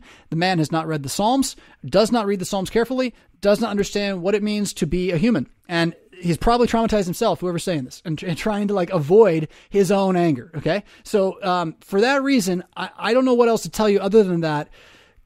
Pray for this pastor, and for your own sake, consider another congregation. And I don't know who this is. I don't know why. And talk to him first, right? It's always, when it comes for on this show, my advice is always to be gentle first, to be charitable first, to extend the hand of fellowship, to be as honest as you can. But at the end of the day, if he really believes anger is sin and you need to repent of your anger and never have anger, I would not go to that church. Don't go. Bad things are going to happen at that church. That church is not going to last. Your children will not be able to be buried in that church. Not if he stays there like that. I mean, it's a completely unbiblical notion, and it will destroy, as we just saw in that interview, right? What trying to take away emotion does to a human. I don't know what else to tell you. I've heard this recently. I saw it in a paper by someone who I respect. Otherwise, I was so upset when I saw it. I was angry. Like, wait, how can you write a paper against anger when God gave it to us as a gift to protect us from evil? Yeah, actually. The problem is we're evil. And so we use it in evil ways. And of course, repentance and a life of recognizing that wisdom is better than strength, better a patient man than a warrior. I mean, all of that goes with embracing your anger, but you by no means are going to overcome your anger by pretending it ain't there. You're just going to cause yourself to get sick. Oh man, hypertense. Can you please provide more clarity on this subject, which is so confusing to me? I mean, I think you were pretty clear before some doofball messed you up with just saying stuff. As if it was from the Bible. Where's the verses? These two verses you quoted, is that it? They say, what's Jesus and the money changers? Was he sinning? Oh, you can't do that. You're right. You can't do that. But he was angry. Was the anger sin or not? Okay, well then the anger is not sin. Me driving people away with a whip, that'd be sin. Me being angry at the money changers in the temple, not sin. Not sin. Am I a sinner? Is sin always with me? Yes. But that idea that you use that argument that sin's always with you to make it impossible to distinguish sinning and not sinning in real time, that's why we're dying in Lutheranism. When we do that, that's unfaithful. That's really unfaithful. That's just not believing in the difference between good and evil and trying to supplement our material, pleasurable lives with some sort of licentious gospel mongering. Sorry. And I'm like the gospel preacher guy. I wrote broken for pity's sake. You guys gave me trouble. I was on the other side of the 30 use of the law debate. Sorry, Gene, you didn't want any of that. But here I am, because this is just it. We are antinomians. We're not soft. We're loud antinomians. How are we antinomians? We make up stuff. We make up laws that don't exist, like don't be angry. And then we tell people to go off and have marriages where the man's not the head. That's how we're antinomians. It has nothing to do with kind of the internal little heart struggles of everybody everywhere. And, I want to be the next Luther with the Reformation. Listen to me. That's what's going on in LCMS, like pastor circles. We're all fighting over scraps. While all of us together have ceased to imbibe the living word as if it's our only hope. I don't want to talk out of school, but I have been in meetings with pastors where the question is, what shall we do? And the answer is pray. And the answer is, that's not enough. And I'll tell you, that's antinomianism. It really is. Grace, now, is the answer to antinomianism to not preach the gospel? This is how you know the 30 use of the law argument is all nonsense, right? So therefore, don't preach the gospel. You'd be like, dude, law and gospel, they both have to be true. They both have to be spoken at all times. He is risen. That's a fact. And that's the reason why we should stand upon the ruins of this world, knowing the nature of this world's built by God and that we have it revealed, particularly in the Ten Commandments, in a way that cannot go astray. So while the world does, let's stay straight. What do you say? Yeah. I mean, I didn't mean it like that way, but like that way too. Grace says this, hello, Rev Fisk. I've been wondering for a while about something which the last two SM Chill sessions brought up. In manifestations of evil, from willful decisions to corrupt systems to natural disasters. Ooh, that's kind of fun. Dark powers. How ought we to distinguish the devil's handiwork versus fallen creation versus sinful beings doing their thing apart from the Spirit of Christ? Well, why would you distinguish those things? Like, again, we just talked about this a little bit in the other interview. I'm not going to claim that anybody in English has a lot on this, okay? And if they do, I'm not sure you want to listen to them. Okay. But if I have seen anything in the scriptures with regard to how you fight the devil, it's not by looking him in the eye. It's not by seeing behind what's going on and then being there. It's about realizing that any attempt of the devil to be seen by you, to impact you, to have you think about him is not what he was made for. So your real power in the war against light and darkness is to not see the demons, to not see whether it was the devil or nature, to know that it was God. That if the demons were sent, God sent them. Who shall I send to entice Ahab to attack Syria? Huh? Yeah? I mean, it's the messenger of the flesh, the angel of the flesh that St. Paul says, take it away, my grace is sufficient. Who sent that devil, that demon? On St. Paul his whole life long, we think. It would seem. The power of prayer is not having to know. The power of Christianity is not having to see. And this is where what you have in the texts of Scripture is what you need in the midst of all of these things, and where, regardless of what kind of evil you see happening, whether it be cosmic event or minor event, the texts of the Psalter, as prayers you've prayed already and have become part of your heart condition, a metric in your mind, that is the pattern to follow in the midst of dark disasters, whatever they are. And then insofar as the Lord would give you further insight, if he does, God help us all. I don't think it was more fun when you could see the demons making noise. I don't. But I'm not so sure that's not coming either. That's a whole nother topic. Who knows? That's part of the problem. And theology by maybe and what if, that's what the pagans do. And some of them figure stuff out over large amounts of time. We have theology by Jesus said so. So, how do I tell the difference between a corrupt system and the Spirit of Christ? Well, do they say what the scriptures say? Straight up. I mean, start with 10 Commandments and order. It's just how the world's ordered. Start with Proverbs and what wisdom is and someone who does the opposite of that. Here, try this one on for size. Think about winking for just a moment here. This one's a fun one. You really test yourself here. Do you believe the Bible or not? Winking means you're lying. Did you know that? That's what the Bible says. It says it very clearly, multiple times. It says that if you're lying, as if you're winking, you're lying, so don't do it. Even though it's part of a joke, right? It also says if you're joking like that, you're probably hurting somebody. It says that too. You don't believe those things, right? Or will you? What happens the next time somebody winks at you? I know. So wait a minute, but I want to trust you. But you're my friend. What's going on? They just don't know. But that's just it. We just don't know what liars we've become. We just don't know how deceived we are. The difference is, do you know what the scriptures say? Can I say it enough? What I have to become, like the Bible reading, tell you to do it guy? It's not like, I mean, there have been plenty of Christian groups where people read their Bible and things go wrong.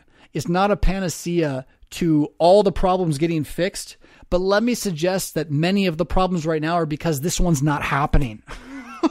And so this one has to come back. And then that will help you discern whether someone's speaking for the devil or speaking for God. I mean, it's the more you know of what the devil says when he talks, the more you're going to be able to see what's going on out there around you.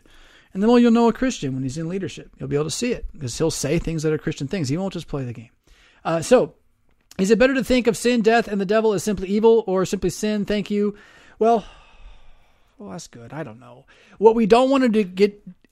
What we do not want is to get lost in genealogizing the world we can't see again. Evil, and even there, so when something happens to you and you think, this was bad, this was evil, like, remember as a Christian that because Christ is risen from the dead, nothing that happens to you ever is actually evil again. All of it is good for you in your faith in the resurrection. So even the devil is God's devil. He's not good in the sense of he'll be redeemed. Don't hear me saying that. But so far as your relationship with him goes, it's all for your good. He's not even evil to you as hard as he tries to be. He can't be. God keeps, through Christ's blood, bending it back toward good. Story of Joseph, right? Story of Joseph. So what I would suggest is that rather than go out initially, what is it? I can't think of what they call them in Baby Jedi's Padawan. There we go. Initially, instead of going out and trying to diagnose the distinctions in the world, instead of trying to be the master of the counterfeits, become the master of the real thing. Learn the system that God has spoken into being. And what do I mean by that? I mean, until you know the lore of the kings, Israel and Judah, as well as you know the lore of your favorite baseball team or movie, until you know that, you have no business trying to tell where the good and the evil is out there. Because you haven't looked at the law of liberty carefully enough yet, right? You don't believe you're really here. You think you're in some other world the TV told you about. And until you live on the same planet as Omri, and you know who he is and why, and Asa, until you know, well, what should we learn from him? Until that's your identity, I'm going to suggest you cannot rightly even begin to discern the times. Can't even become close, right? And I'll say in that regard, I'm still a neophyte here, just trying to make my way. Did that help? I hope it did. Heather says this. Hi, Pastor. What's your take on the use of hypnosis? What a catch of questions we have today. I'm going to take a 1-minute break because this is just too much fun and I need some good water. And someday I will stop moving things and remember where the buttons are.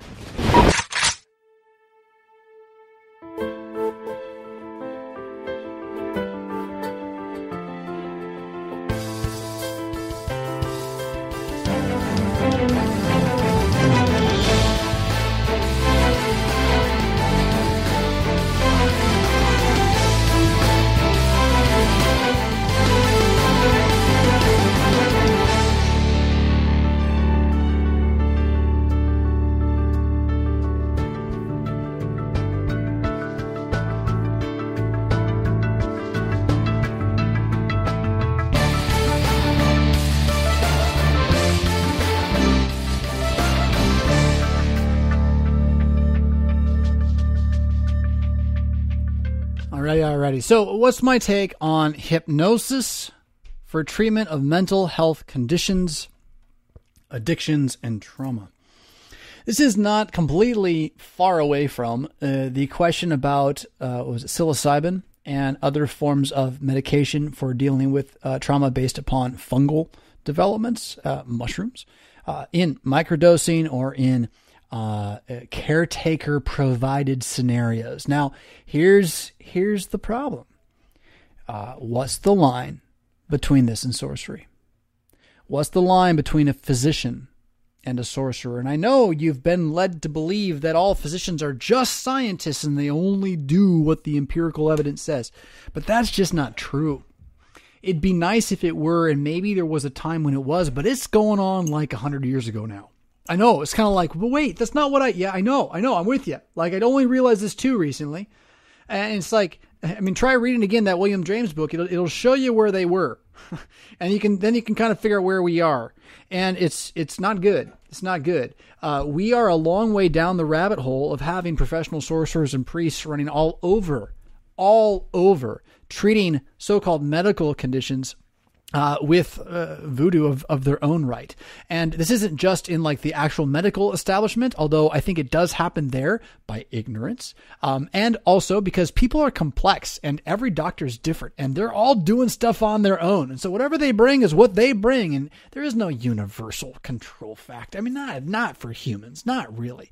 So you have that whole thing, but then you got like Reiki, right? You got like every level of supplemental, spiritual, nutritional, everything is a form of worship that's trying to help you as a consumer find your best life now, right? So all of these things fall into the same category as this question, which is how much can a Christian practice idolatry and sorcery and it all be kosher? And yeah, 1 Corinthians 14 actually comes into play here a little bit where, yeah, you can go buy the food from the idol market. It's actually okay. Just as long as you aren't worshiping the idol while you're there. And that's where, wearing the mask might eventually show you that this is bigger than just science. So hypnosis, okay, back to hypnosis specifically. I don't think it sounds like a good idea. I don't know much about it. I know that hypnosis is like the scarier twin brother of death.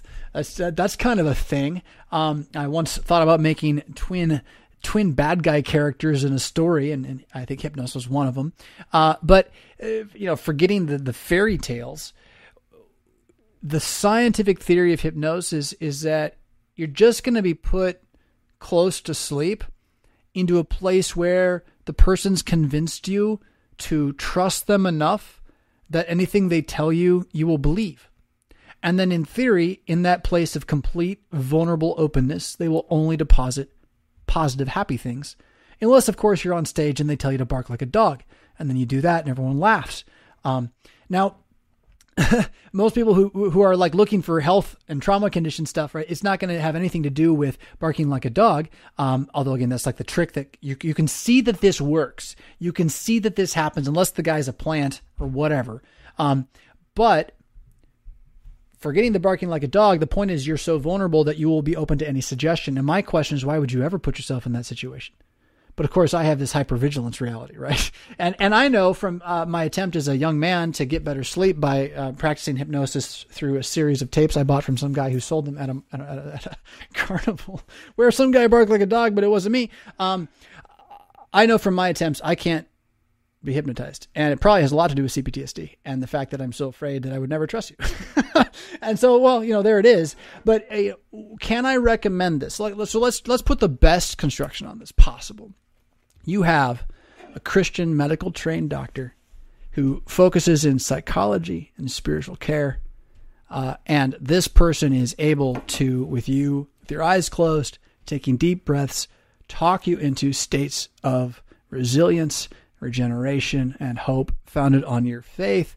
And it helps you indeed overcome and deal with some of your past traumas that are what lead to your need to bury it with various addictions and habits. Is that possible? I don't know why that, as I just said, it wouldn't be possible. But that's not what most people mean by hypnosis, right? So like in the radical chaos world that we're in right now, where anything is medical as long as it makes money, right? I would personally stay away from anybody saying I can hypnotize you and make your problems go away. I would, that is charlatanry. That is sorcery. Do I think that mindfulness practice and breathing can have hypnotic effects that are beneficial? I mean, if you're just going to get real empirical about it, yeah. And why not? But that's a little different, than opening your subconscious, your psyche to a manipulator, a witch doctor, a voodooist, a spiritist, a person who is there to practice sorcery on you. That seems like a bad idea. Even if the guy says, I don't believe in anything except myself. Like, that seems like a worse idea. That means you have demons around and you don't know it. Yeah? Bad, right? So there's kind of where I'm at on that. Is hypnosis witchcraft? Yeah, sometimes.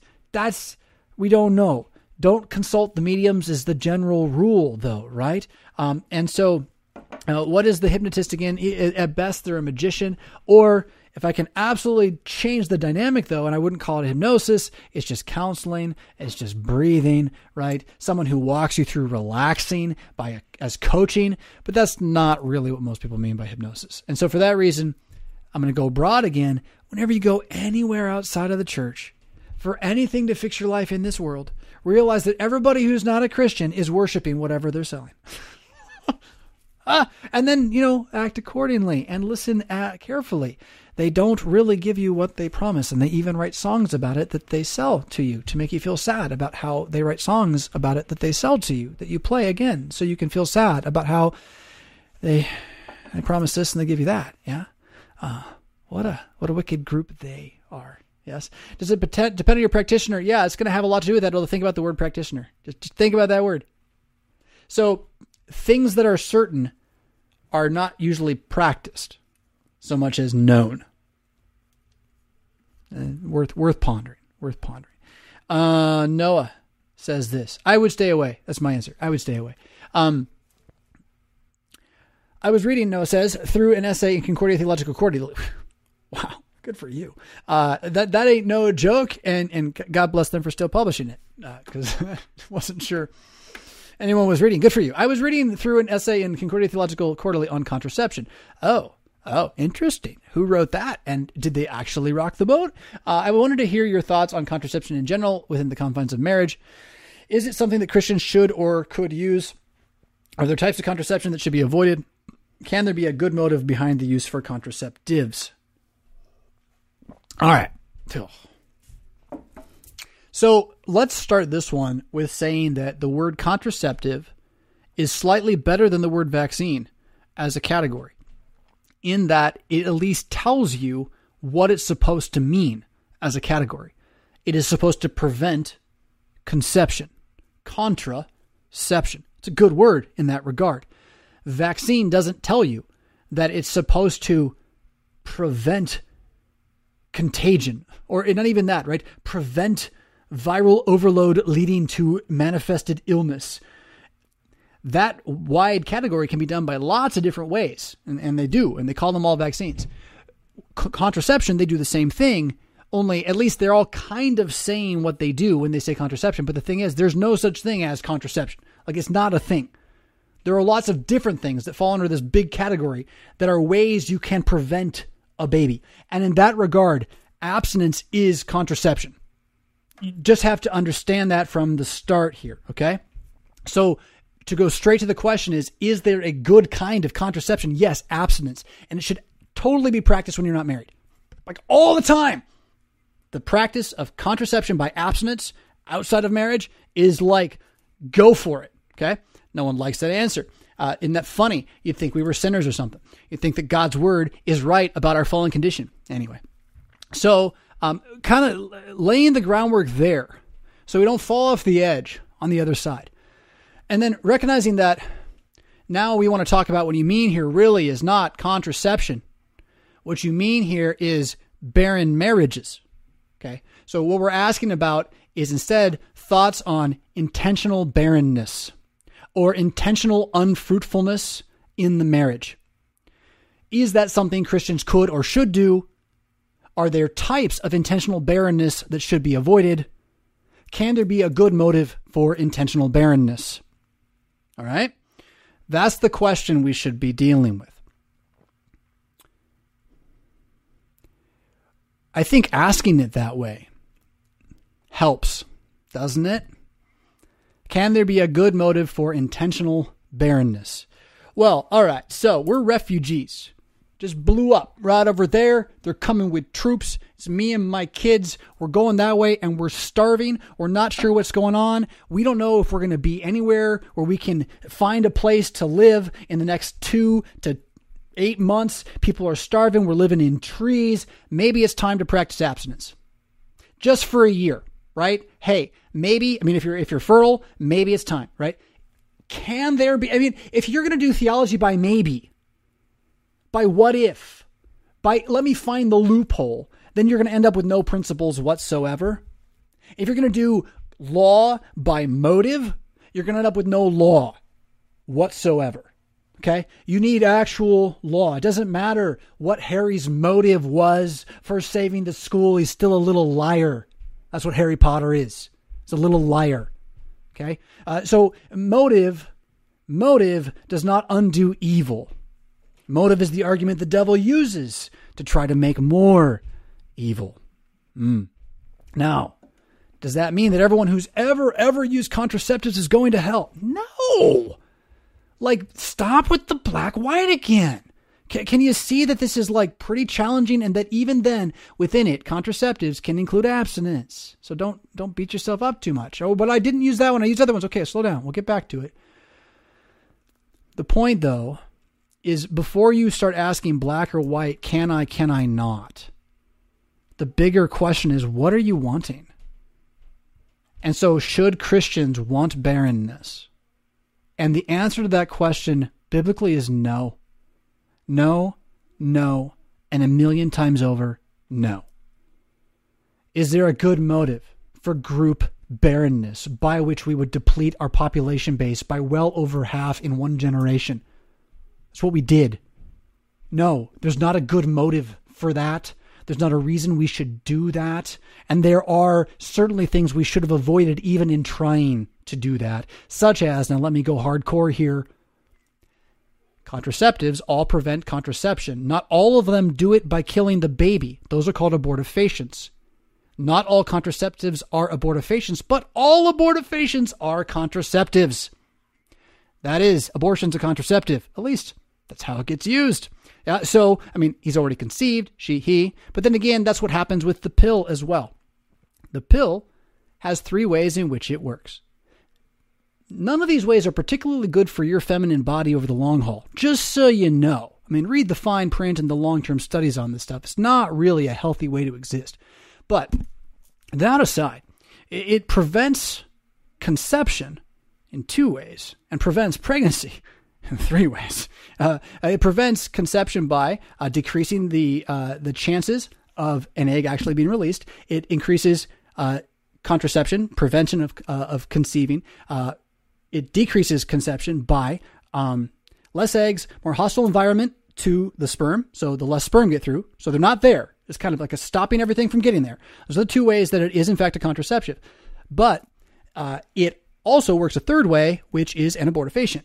And that is that if in fact an egg gets out, and if in fact a sperm gets to the egg, and conception does take place, then the birth control pill works by abortion, by shrinking the lining of the uterine inner wall to like a infinitesimal number, by the way. It's like 1/10 of its original size. Very, very small. Skyscraper, 1 story, right? And that is the fertile soil wherein this fertilized, conceived, actual baby, new conceived, days old, will move over and implant and eventually form the placenta, but the baby's already part of this thing too on the edge of it, coming off the wall the whole time, right? So that wall that's fertile soil, the heightened estrogen in the system, is it progesterone? I forget. The hormones, the pill is in your system, is shrinking that wall so that even a conceived egg, a baby, will pass through, be unable to plant, and will end up dying in the toilet, actually. You won't know this because this all happened just as part of your monthly cycle, and you in theory would not be bothered by it until you learned about it later when someone like me did the awful thing of telling you the truth. That happened to me too, and I get how painful that is. I'm also very grateful that the person told me. So as a result, I was able to stop the practice and cease potentially aborting my children and instead have a couple, which was great. So in this regard then, right? So contraceptives which abort, in which you ought to include the pill as a potential. It does not only work by abortion, and they don't ever tell you that that's part of it, but it's there. It's in the literature of old, and they scrub it from fine print these days, even, I've heard. So they don't want you to know. But the preventing of it by abortifacient always must be something that is rejected. So the IUD would be another way that works this way. I believe the ones that inject in the arm as well. And then you have this other thing that's in between abstinence and all the chemicals that kill the babies. Okay. And that's what you maybe would also think of as contraception. And what I can tell you is that stuff is there. And if you're using it, it's just sort of one of those things where like, it's not a sin in the same way that abortifacients are a sin. Like we can by no means call this the same level of evil.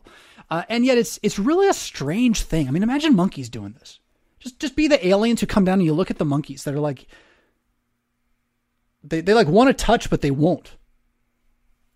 Like, what are they afraid of? Oh, themselves. Weird, right? Like there's something going on there that's not a healthy cultural dynamic wherein we believe that we believe it's bad to have more of us. That shows you how sinful we realize we are as a culture. We actually think the culture is one of despair and that it should not continue. However, Christians should have no part of that. And it shows you then the more we do this, who we're really listening to, right? So it's not about like, you bad people who don't want to have kids. It's more like, look who you're listening to. Look who's formed your view of what a child is. Look what you think a valuable life is about and how much it's been taken from you. That you would even conceive burying your wife as an option. Like the old ancient world, like you could walk out, I'm exacerbating a little bit, but you walk up to someone and suggest this idea, he's going to be insulted. You want me not to have kids? What? Should I kill you? Right? I mean, like that's like the level of insult, right? That goes on in this, and we've adopted it. We're just slave people. We're throwing our own babies in the river. And sometimes actually. So I don't know what you read. I know this debate's one we're not allowed to have in the LCMS. It was settled long ago when we changed our mind and decided that birth control was okay after for many, many decades, even century, said it was not. Along with the great history of the Christian church that generally believes let God be the author of life on this one, just as we let him be the author of death. But we've kind of swept it under the rug for the sake of, I don't know, 1970s probably, and retaining our growth status as a mainline body, because we'd probably lose a lot of lawyers and things like that if we were really open about this. So I don't know. What do you do with a church body that can't stand on its own legs anymore as it fights over what it is? You preach to the crowd. That's what you do. So, and I think then, recovering a desire to not be barren as a group is important to our future. I'm going to repeat that as the best thing I said in the last 10 minutes. I'm going to suggest that recovering our desire to propagate ourselves, to have more of ourselves as a group, whatever group you're a part of, is an important part of that group's future.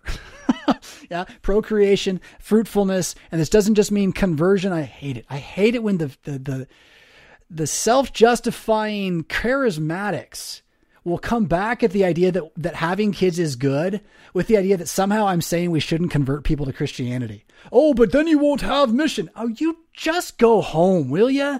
Golly, go hide in your corner. Man, sorry. I've had these conversations again, and it's just like, there's more than one truth at work in the world. And when we stopped propagating ourselves, we stopped existing. And LCMS, we're still feeling the hemorrhage of this. Our buildings, our institutions, they're shaking at the roots. And our president even said, was it 6 years ago, 9 years ago, he just studied it and he showed how the entire collapse of our system is really at the foot of the birth control pill. It's really at the foot of procreation. And anybody who had 3 or 4 kids per family, like South Dakota district, they're doing fine. But everywhere else where we had less than 2 kids, well, look what's happening. It's collapsing. So it's not just a matter of what the theology says. There's a pragmatic level of this. If you don't believe you should continue, then you won't. And why would you let anyone convince you that you shouldn't? And why would a whole church body who thinks it's the soul-saving orthodox factor of God on earth not want to have kids? It's just nuts. Oh, goodness. Oh, and that was just the back end of the question. So here's some more of the question from the front end. Thank you, Pastor Fisk. Maybe this is the next one. F continued. We'll see here. Oh, no, here it is. Here we go. Moving on. Hillary says this. I need a sip of water in my 5 seconds.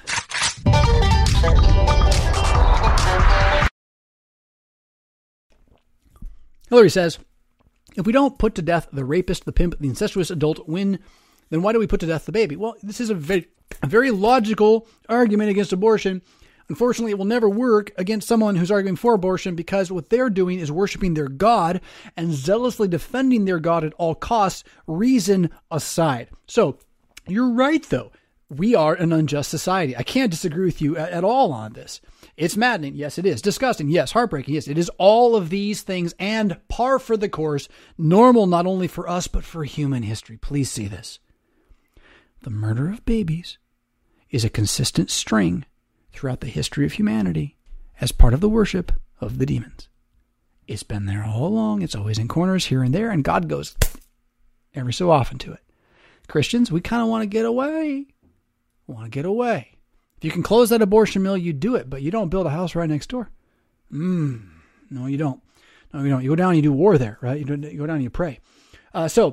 Maddening, disgusting, heartbreaking, all reasons to open your Psalter and say a psalm. I will not use any product that sacrifices little babies so that I might try to live longer on earth. Amen, Hillary. Good for you. Take that stand. I agree. In fact, I even told my wife yesterday she has to pick up a little bit of cortisone cream. And she said, do you want the one that you have? And I flipped it over. It said, Johnson & Johnson. I said, no, I do not. If you can find me one that's not Johnson & Johnson, do it. At the same time, you cannot possibly avoid living on this fallen planet wherein your food is coming to you by the blood of somebody somewhere. So just own that, but at the same time, make a symbolic stand. Absolutely. It's exactly what I just did. So one man, you don't want to live longer because one man, well, preaching to Christ is great. One man gave up his life so that I may have eternal life, and he knows when he's taking me home. Amen to that. That is where COVID has given you the opportunity to be freer than anybody was for a good long while in civilization, because everyone has labored under this belief that what we do or do not do leads to our death. And there's some good hypothesizing that shows, in fact, if you step in front of a bus, you're likely to die. So there is a cause and effect that happens that at a certain level we can observe. But what we've forgotten is that way beyond that, way above my little will being willful down here in its corners and making its decisions, is the cosmic plan and predestination of Almighty God and the ascended Lord Jesus Christ. And that he is the one who kills everybody. Get it, write it down, put it in your heart. You know who kills people? Jesus does. Nobody dies unless Jesus kills them. I mean it. He's the author. He's sitting up there right now. The Greeks talk about the three fates with the string and they snap the cord. That's not them, it's Jesus. And that means, since he's your king, your Lord, your friend, your brother, that means that your death is going to be a particular gift to you. Because he knows how good it will be for you to remember the resurrection in the face of death. He knows how powerful it will be for you to live a life now unafraid of it, insofar as you can know that he'll do that. Oh man, Stonewall Jackson. So I think of Stonewall Jackson. If you don't know his story, you should check it out. He's a general in the South. Ooh, it's so bad, isn't it? Yeah, whatever. He's a general in the South. What was cool about Stonewall is he just believed what you said, and he was called Stonewall because during the campaigns, he'd be on his horse just standing there, and there'd be cannon fodder exploding and bullets everywhere. And the battle's down away from the generals a bit, but they're still lining up and shooting at each other a whole lot. And he just doesn't care. And when asked about it, he's just like, well, when God wants me dead, he's going to have a bullet hit me or whatever. I'm going to go. God will do it. And it's amazing. He is an inspiration to his people. They follow him. And then it's so sad. He dies in the moment of victory. Like the South's going to win the war. And he accidentally gets killed by his own people in friendly fire in a foggy, dense cloud. Not that I necessarily think, South winning the war. This was a war about a whole bunch of stuff that has very little to do with me, actually. So I'm not going to take sides in that war. What I am going to say is that the loss of republicanism happened then.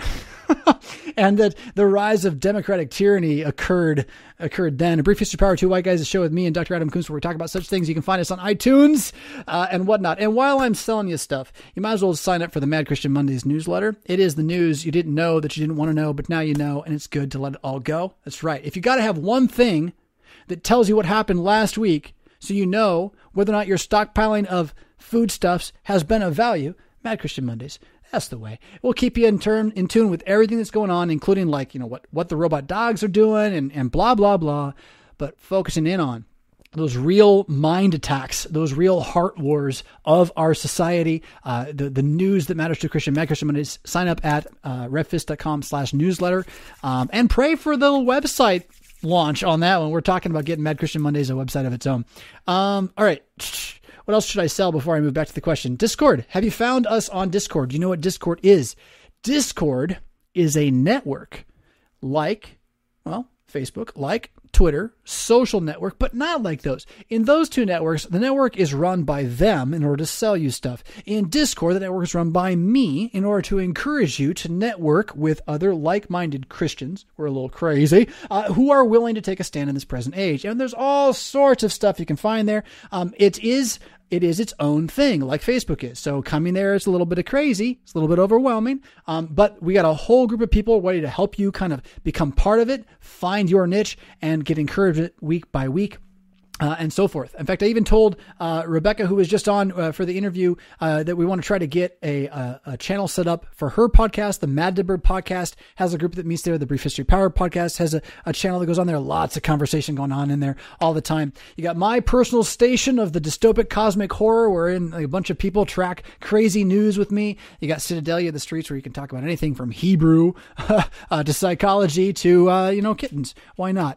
Mad Christian Discord. I really recommend it. Get the Discord app and then search for Us the Chill in the Discord app. Now, the exception to this would be if you already don't spend time online, don't do this. Don't do this to spend time online unless you want the power of network, which is actually pretty powerful. But if this is more of like you spend too much time online, you know that that's wrong. You would like to go somewhere where you know what you're going to get is going to be better than what you're getting now, and where you're also going to be encouraged by people to go home.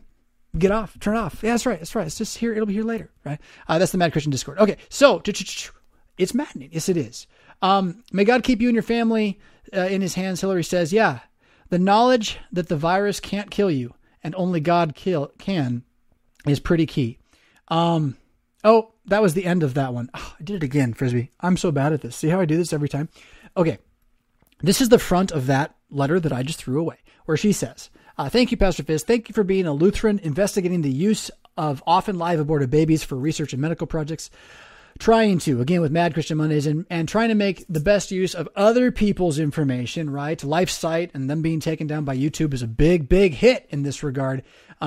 So going on, I feel like I'm the only non-Catholic. I'm LCC, born and raised of LCMS lineage, who knows anything about the use of aborted babies, but I didn't even know the full history until I came across this website, the Children of God for Life. So we'll take that as a rec. I don't know much about the Children of God for Life. I don't know how reputable they are.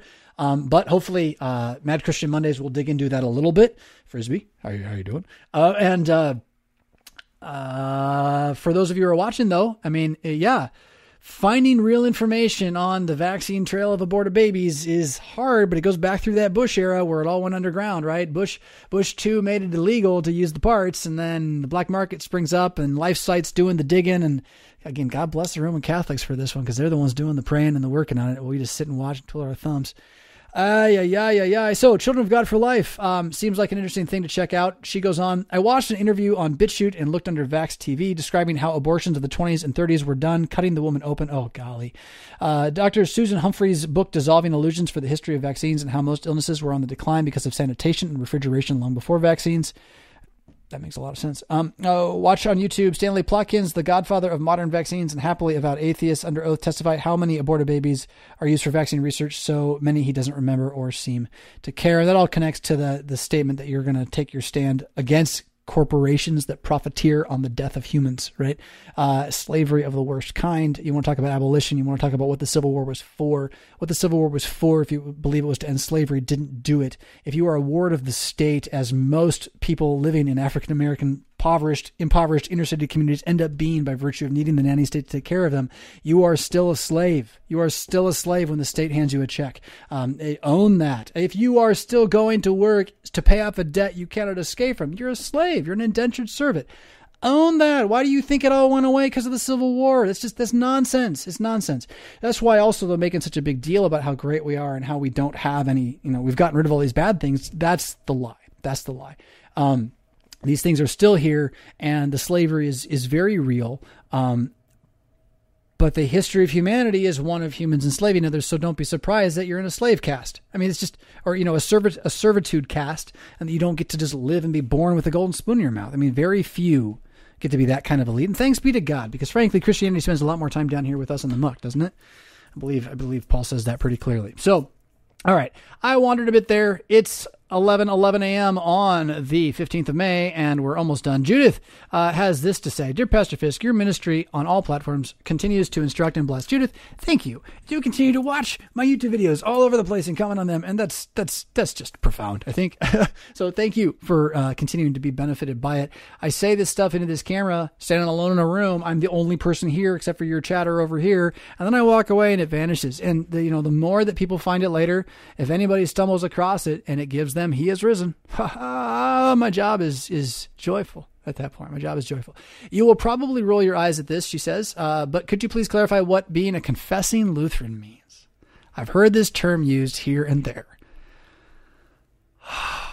That's a good question. I'm confused about, I just sound like Jar Jar. I'm confused about whether being sacramental is good or bad. I'm sorry for these elementary questions, but you've got to start somewhere. Well, sacramental is a word that means I have no coffee. No, it doesn't mean that, but I do. Look.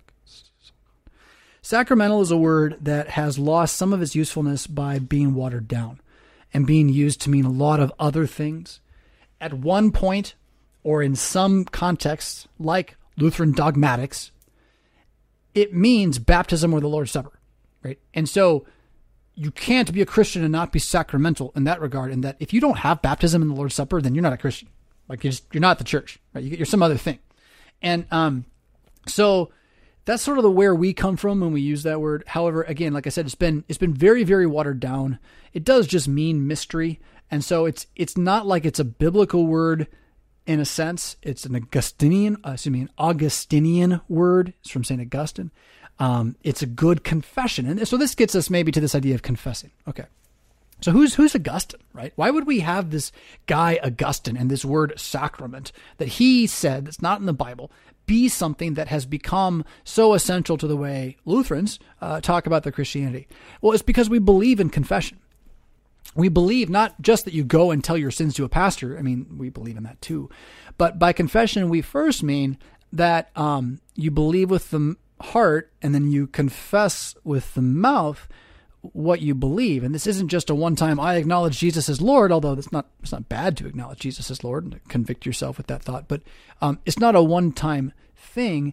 It is an ongoing life of speaking out loud what you have received from God, right? So to hear and receive. So when Jesus says, who do people say that I am? And the disciples, some say John the Baptist, some say Elijah, all these things. And Jesus says, who do you say that I am? And Peter says, you're the Christ, right? Jesus was eliciting a confession. He was asking for confession. He was saying, I am here for you to say amen, right? To amen back to me. And then the history of Christianity has been tied to scripture first, and then people's confessions, which eventually become tradition. Because when a confession becomes strong enough that many people say, that's also my confession. He wrote it, but I believe it, right? And I believe it's what the scripture says. Then it becomes a symbol even, right? More than just say someone saying something by themselves. It is a symbol for a much larger group. So St. Augustine's Confessions, which is a book he wrote to confess his sins, his life, his witness, why he's a Christian, to leave behind his own sort of just autobiography. But at the time, as him saying who he believed Jesus is, that was a major, major unifying symbol in the ancient church. Now, there were larger ones like the councils, but there were lots of these kinds of symbols and gatherings, and the various orders of monasticism do spring up sometimes around such leadership or such confessors. All right, so recognizing that the church always, in the ship upon the sea of chaotic time, is confessing what the scriptures say. So you think of the planks on the ground as being the scriptures that you're standing on, but then the wind of the sails is the confession. It's you're saying what the scriptures say. Lutherans, seeing that that's always been the case, recognized as it was happening to them in the 1500s, that they were making symbolic statements that were bigger than themselves.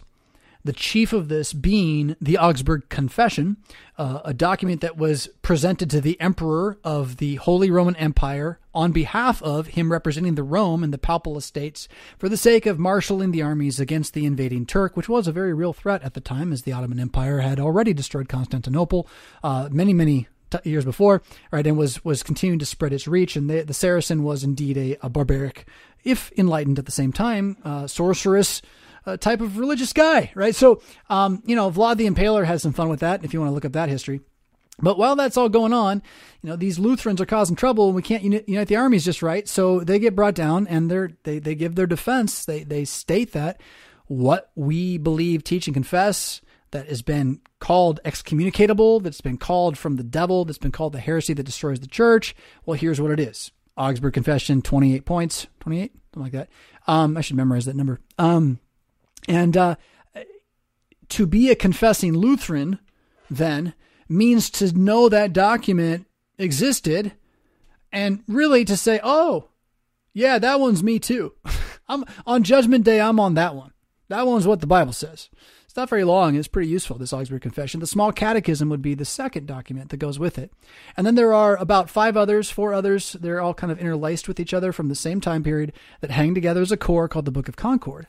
So whereas the Augsburg Confession and the Small Catechism are the symbols of a generation that was involved in the Reformation around Dr. Luther, particularly, like in his lifetime, then the remaining of the book is like the encapsulating of it, the Book of Concord, all the confessions up to the next generations, like passing on, like a whole generation later, saying sort of the same thing. And so most of those other confessional documents, like the Formula of Concord, kind of back end onto the Augsburg Confession and don't exist without it. So as a whole, they stand like Augustine's Confessions, or like, say, the Council of Nicaea, as an event in time where Christians got together and said, we believe this. And confessing Lutherans mean that they got it right. Like everything they talked about, like in the broad, like their main categories and what they say the Bible says about it, they got it straight up right. Right? And that's what it means to be a confessing Lutheran, that we use that as a barometer beside our Bible to ask these other Christians, okay, I'm reading the Bible and I came up with this idea. Is it true? And it's like, no. And look at all these other Bible verses and here's why. And look what it did to these people in this area because they taught this and that. Oh yeah, no, that's a bad idea. I'm not gonna believe that one. So, right? So it's like that. The confession of the great cloud of witnesses from behind, and then recognizing that not all witnesses are equally golden. Some are straw, some are hay, some are silver, some are brass. And the Lutheran confessions, I contend, are gold in so far as and for what they are. How to use them in the present age, that's a tough question. That's a tough question. I recommend you get to know that Augsburg Confession if you can. And if you get tired after, say, Article 12, that's okay. Just knowing the first 10 to 12 articles will be really, really good. And then the Small Catechism right there with it. You'll find that they go hand in hand, and they're not even that, it's not that big. It's not that much. So you go to bookofconcord.org for a free copy or free version of it. You can read right there.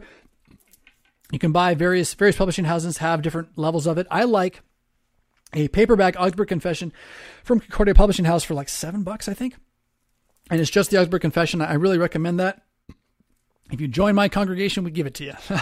Because in an LCMS church, this is fairly important. If you join an LCMS church, Lutheran church, the Constitution, which is the way we say we're going to do business with each other, one of the first things it says is everything we decide should be decided based upon the scriptures and the Augsburg Confession and the Small Catechism as the Book of Concord teaches it. And then people will go on to these meetings and just do whatever they want, right? And no one ever looks at those documents or even knows they exist. So one of my real hopes here is that we will help understand that self-governance in a Lutheran church is about the Augsburg Confession. It's about confessing it. And if we're not here to confess it, then we're doing something else and we've made a vow to God he ain't gonna honor. I'll say that. Does that help?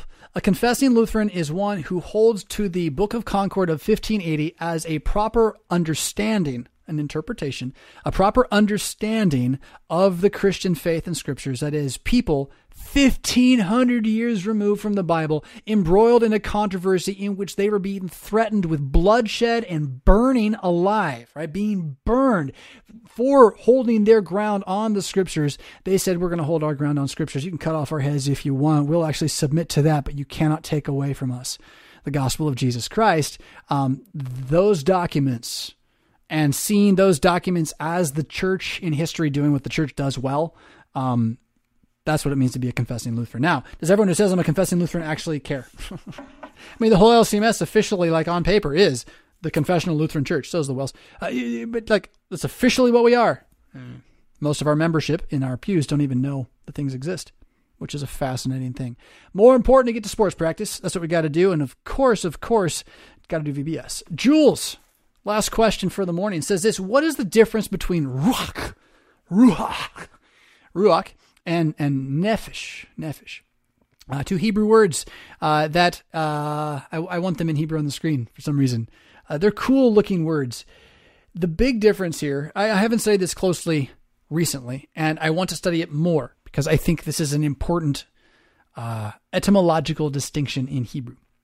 But ruach, meaning spirit, nefesh, often translated life or soul, and ruach sometimes translated as soul, both of them connecting to suke in the Greek, but also pneuma in the Greek. So there's, when you get into these biblical languages, you have two different vocabulary sets and they don't line up, right?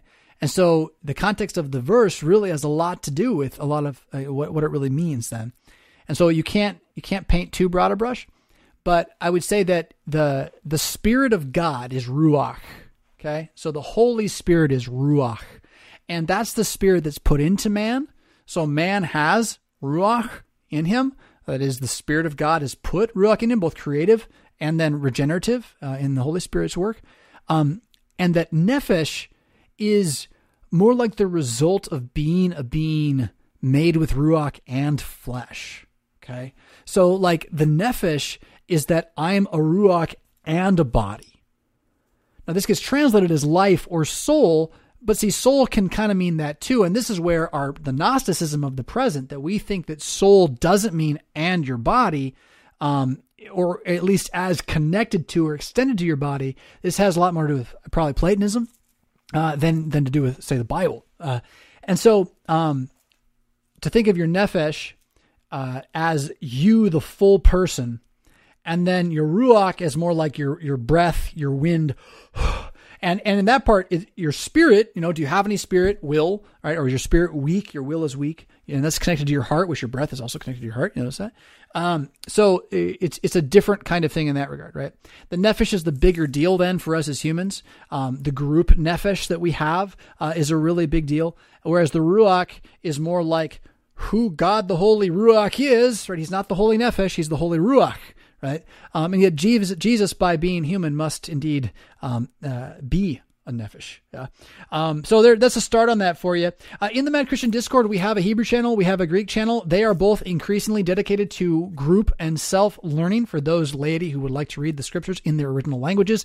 I don't teach the languages except privately, 7 p.m. Wednesday nights at my congregation. Feel free to move to Rockford and join the class. But in that group, definitely there are other pastors, there are other people who are excellent at these languages there to answer your questions. So if you would like to read the Bible in your own language, by all means, join us, the Chill, the Mad Christian Discord, get the Discord app, and then ask around. Someone will help point you there. We got great teachers. That is just people who are in the text themselves and can answer your questions about these kinds of things, precisely these kinds of things. I think that brings us to an end. It's only 11:24. What a good morning I think it has been for my end. How about yourselves? You got to see a vulnerable side of me there with that interview with Rebecca. So I hope that was enlightening. Oh, I don't know why. The problem with the CPTSD condition, you really do hate yourself on a certain level people can't fathom. It's pretty intense. and so, what I said about when I get done with the show, I don't collapse, but I internally do. I buckle and collapse in complete, like, oh, I blew it this time. It's all over. It's all going to fall apart now. So that's where I am right now inside. I'm going to let that out again, because I think the more that you are simply honest about what your body's telling you, the more you can then compare it to what the scripture says. It doesn't mean what your body's telling you is true, but it's what's real. It's what's present. And then what you want is to take what's real and present and then give it some scripture. Oh, yeah. And that'll help a little bit. So I think what I should do is pray these Psalms. Oh, I said should, though. It's such a terrible word. I think what I want to do is pray these Sons of Solomon Psalms, 124, 129 and 149. Those are the midday, mid-morning Psalms. They're for when you're feeling weak. They're when you're feeling like your workload has gotten the better of you and you need to remember that your God is on your side. 124, 129, and 149. I'll be praying those in just a moment because to be a mad Christian is to not wallow in the muck with those who have no hope, but to lift up your head all the more as you see the day approaching. I didn't mention Patreon. You can find me there on Patreon, and that would be awesome. But even if you don't, pray for me, would you? And we'll catch y'all next week. Rock on.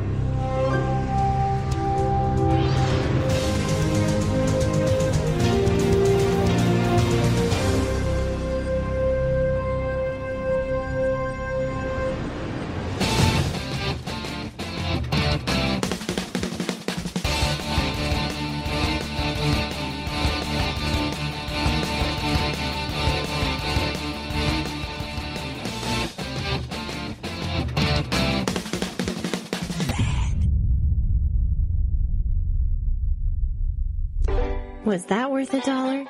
Click the Patreon link in the show notes to sign up. Pretty please?